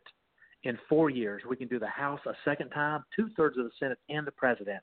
And within 6 years, we can change out the House 3 times, the President once, and the entire Senate. In 6 years, you can change the entire direction of Washington if the people decide so. That's a great relief valve because if you don't like it, you can fix it. When it stops working is when you vote and someone says, you know what, your vote doesn't count. And, oh, by the way, if your candidate wins, we're just going to impeach him. We're going to drive him in the dirt. Well, then you get to the point of, well, then my vote doesn't count. Well, then, Annie and CS, what do you have left at that point? You either stand up and have a 1776 again, or you just go down in history and thrown on the ash heap of history as it wasn't worth defending, because the left is evil and they never stop. And you're right. I think there are a lot of people who are Democrats who have looked at this and said, yeah, if I don't get my way, I'll vote in 2 years. But I don't like this idea that we're just going to start burning things and we're going to wear bandanas over our face and we're going to beat people. I don't like that, because what if I end up being those people? The whole thing of they came for the Jews and I said nothing, and then they came for the Presbyterians and I said nothing, and then finally when they came for me, there was no one left to say anything. Well, exactly. You don't want to be that group at the end. And the left, the evil part of it, it never stops. So you're absolutely right, Annie. You're absolutely right. Well, it's funny. Several months back, there was this immigration protest that was going on nationwide. And here in my local town, they decided to gather at the local high school to have this pro-illegal alien protest, to support these illegal aliens here committing crimes. And we decided we were going to do a counter-protest. Well, they were about maybe 300 to 400 people, and we were 5 of us. So I grabbed the American flag, and it was the 5 of us. My husband was with me, and if anyone looks at my Facebook page, they'll see my husband, Yanni, holding the American flag, wearing a MAGA hat. And as the protesters came for us, and we were there with the pro-Trump signs and everything, some of them tried to challenge us, tried to get into a fight with us. And all I did was I said, we're going to sing God Bless America. No matter what happens, we will continue to sing God Bless America. And as this group of about 350 people marched past us, we continued to sing. And you know what? Some of the people in that group marching were actually starting to sing with us and would give us a thumbs up, because they understood that in order to have a conversation, 2 sides have to get together. Yeah. And have to make our sides known before we can find the happy middle. Yeah, you're absolutely right. It's interesting times. That is a fact. But I love it. I was watching Trump last night in Minnesota, and I was just laughing and laughing. I mean, this guy definitely entertains me. But I love what's going on right now, because I just feel like I finally have a voice. I didn't feel like I had a voice under the 8 years of the Obama administration. I just kind of cringed. And I like what's going on now. I'm a whole lot more concerned, Annie, for 2024 than I am 2020, to be honest with you. I think 2020 is going to be a huge sweep, but 2024, when the president's time is up, it gives me a pause for concern. It really does. Captain. Well, then hopefully by then enough of America will understand what they're fighting for, and we'll start to flip everything around. Curtis, go ahead. We got about 8 minutes left. So, what's on the agenda for Turning Point in America in the near future? Well, I appreciate that. That's a great lead-in. First of all, we have moved from Turning Points in America to We Can Be Heroes Foundation. We're not actually a foundation now. We've expanded some of what we do for veterans. The biggest thing that we do is this will be the 7th year in a row that we've honored what happened in Benghazi. And just for your listeners, let's go back to 11 September 2012.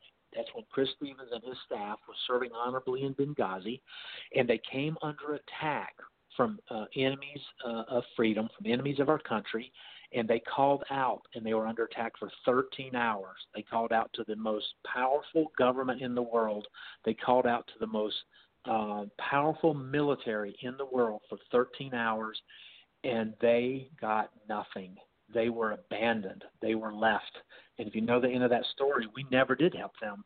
How they got out was they requisitioned a oil company Learjet, and ironically, a Libyan C-130 that had been used by Gaddafi. Gaddafi did more to help the Americans on 11 September 2012 than the Obama administration. And, of course, Obama had Gaddafi killed. Not very good for Gaddafi there, but he was the only one that helped us. Of course, he was dead at this point, but the C-130 was from his staff. So they did more to help us than our own country. And so we're the only group right now that we know of that has not forgotten what happened on September 11th. this October 26th will be the 7th annual remembrance of those guys that died. There was 4 of them, 2 SEALs, a information officer, and, of course, Ambassador Chris Stevens. This year's speakers is Claire Lopez. And if you're watching the Values Voter Summit, she's one of the speakers. She is a former CIA officer, incredible speaker. Adam Francisco, he is an expert on Islam. Ken Timmerman, I've heard him speak Monday. He's an incredible speaker. I highly encourage you to get him on your show. He is a Nobel Prize nominee and is expert on Iran. And he also worked with Trump on his national security team for a while. Phenomenal speaker. And we have Morgan Brittany. And both of you guys actually know Morgan Brittany because you remember the show Dallas from the 80s, the Ewing family? Yeah. Oh, I took a picture with her. Yeah, you know, I know, CS, you've already met her. But Morgan Brittany was the actress that played the bad sister. Go ahead. Political chicks. I think, yeah, we met her up in Myrtle Beach at the last South Carolina Tea Party Coalition convention. I introduced Claire Lopez to Curtis at that same convention. Ken Timmerman has been on the show in the past. I haven't had him on in a long time, so I should have him on. Great. So a lot of these people are things. But I'm also going to propose to you, because Curtis will not be able to co-host with me next week. Would you be willing to co-host with me? Sure. I'd love that. That'd be an honor, Annie. Well, this is a lead-in because next Friday we will have Brigadier General Robert S. Spaulding. He's with the Hudson Institute and also has a book out, Stealth War. Michael Barone, you know him from Fox Business, National Review. He's got also a new book out about the political parties. John O'Connor, who was the attorney for Deep Throat, has a new book out about Watergate called Postgate. And returning is Liz Harrington. She is the RNC spokeswoman. So we've got a lineup next week that you will fit perfectly in with, Ryman. I appreciate that, Andy. That's an honor. I'm looking forward to it. Oh, my pleasure. And I want to thank you for joining us. We're down for our last few minutes. Curtis, it has been a blast. I managed to survive having 3 teeth pulled. And Ryman, I told Curtis before that the teeth were so hard to come out, I thought the dentist was going to climb up on my chest. So I got a bruise on my chin from the dentist pulling out these teeth. So that's why I was having a little problem with my speech. But we'll be better next week. But that's all we got for today. I want to thank everyone for joining. Can I get 20 seconds, Annie? Okay, we can be heroes. If you want to do it, We Can Be Heroes. Just Google We Can Be Heroes Foundation. It'll bring you up. You can get tickets. Tickets start at $45. It's October 26th here in Jacksonville, Florida. October 26th starts at 6:30 at the University of North Florida. Love to have everyone there. We're going to honor those guys that got left behind. All right. Well, I'm going to make sure I change the website because I've got Turning Points in America down there, and I'm going to make sure We Can Be Heroes is going to be up there instead. So thank you, Ryman. And I'll be talking with you during the week. God bless for the hard work you do. So I'll be here. Thank you so much. Thank you. That is all we've got for today. So I'm going to end up the show. And where was my song? Here we go. Told you we're going to be ending the show with Gary Picarella out of Charleston, South Carolina. His new song out, Save America. Until then, I say to everyone, good night, God bless, and see you next Friday.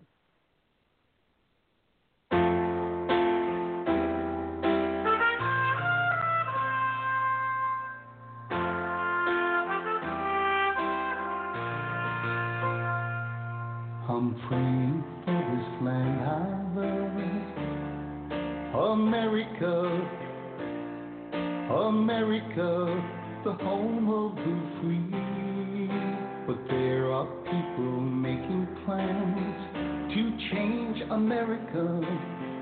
They've no respect for her or what matters most to me. That's why I stand for the flag and I kneel at the cross.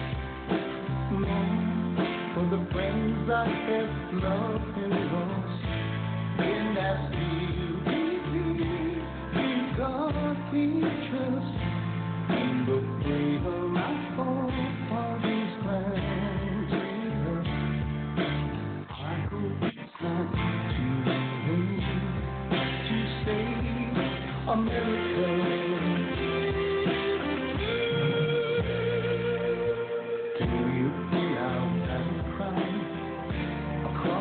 America.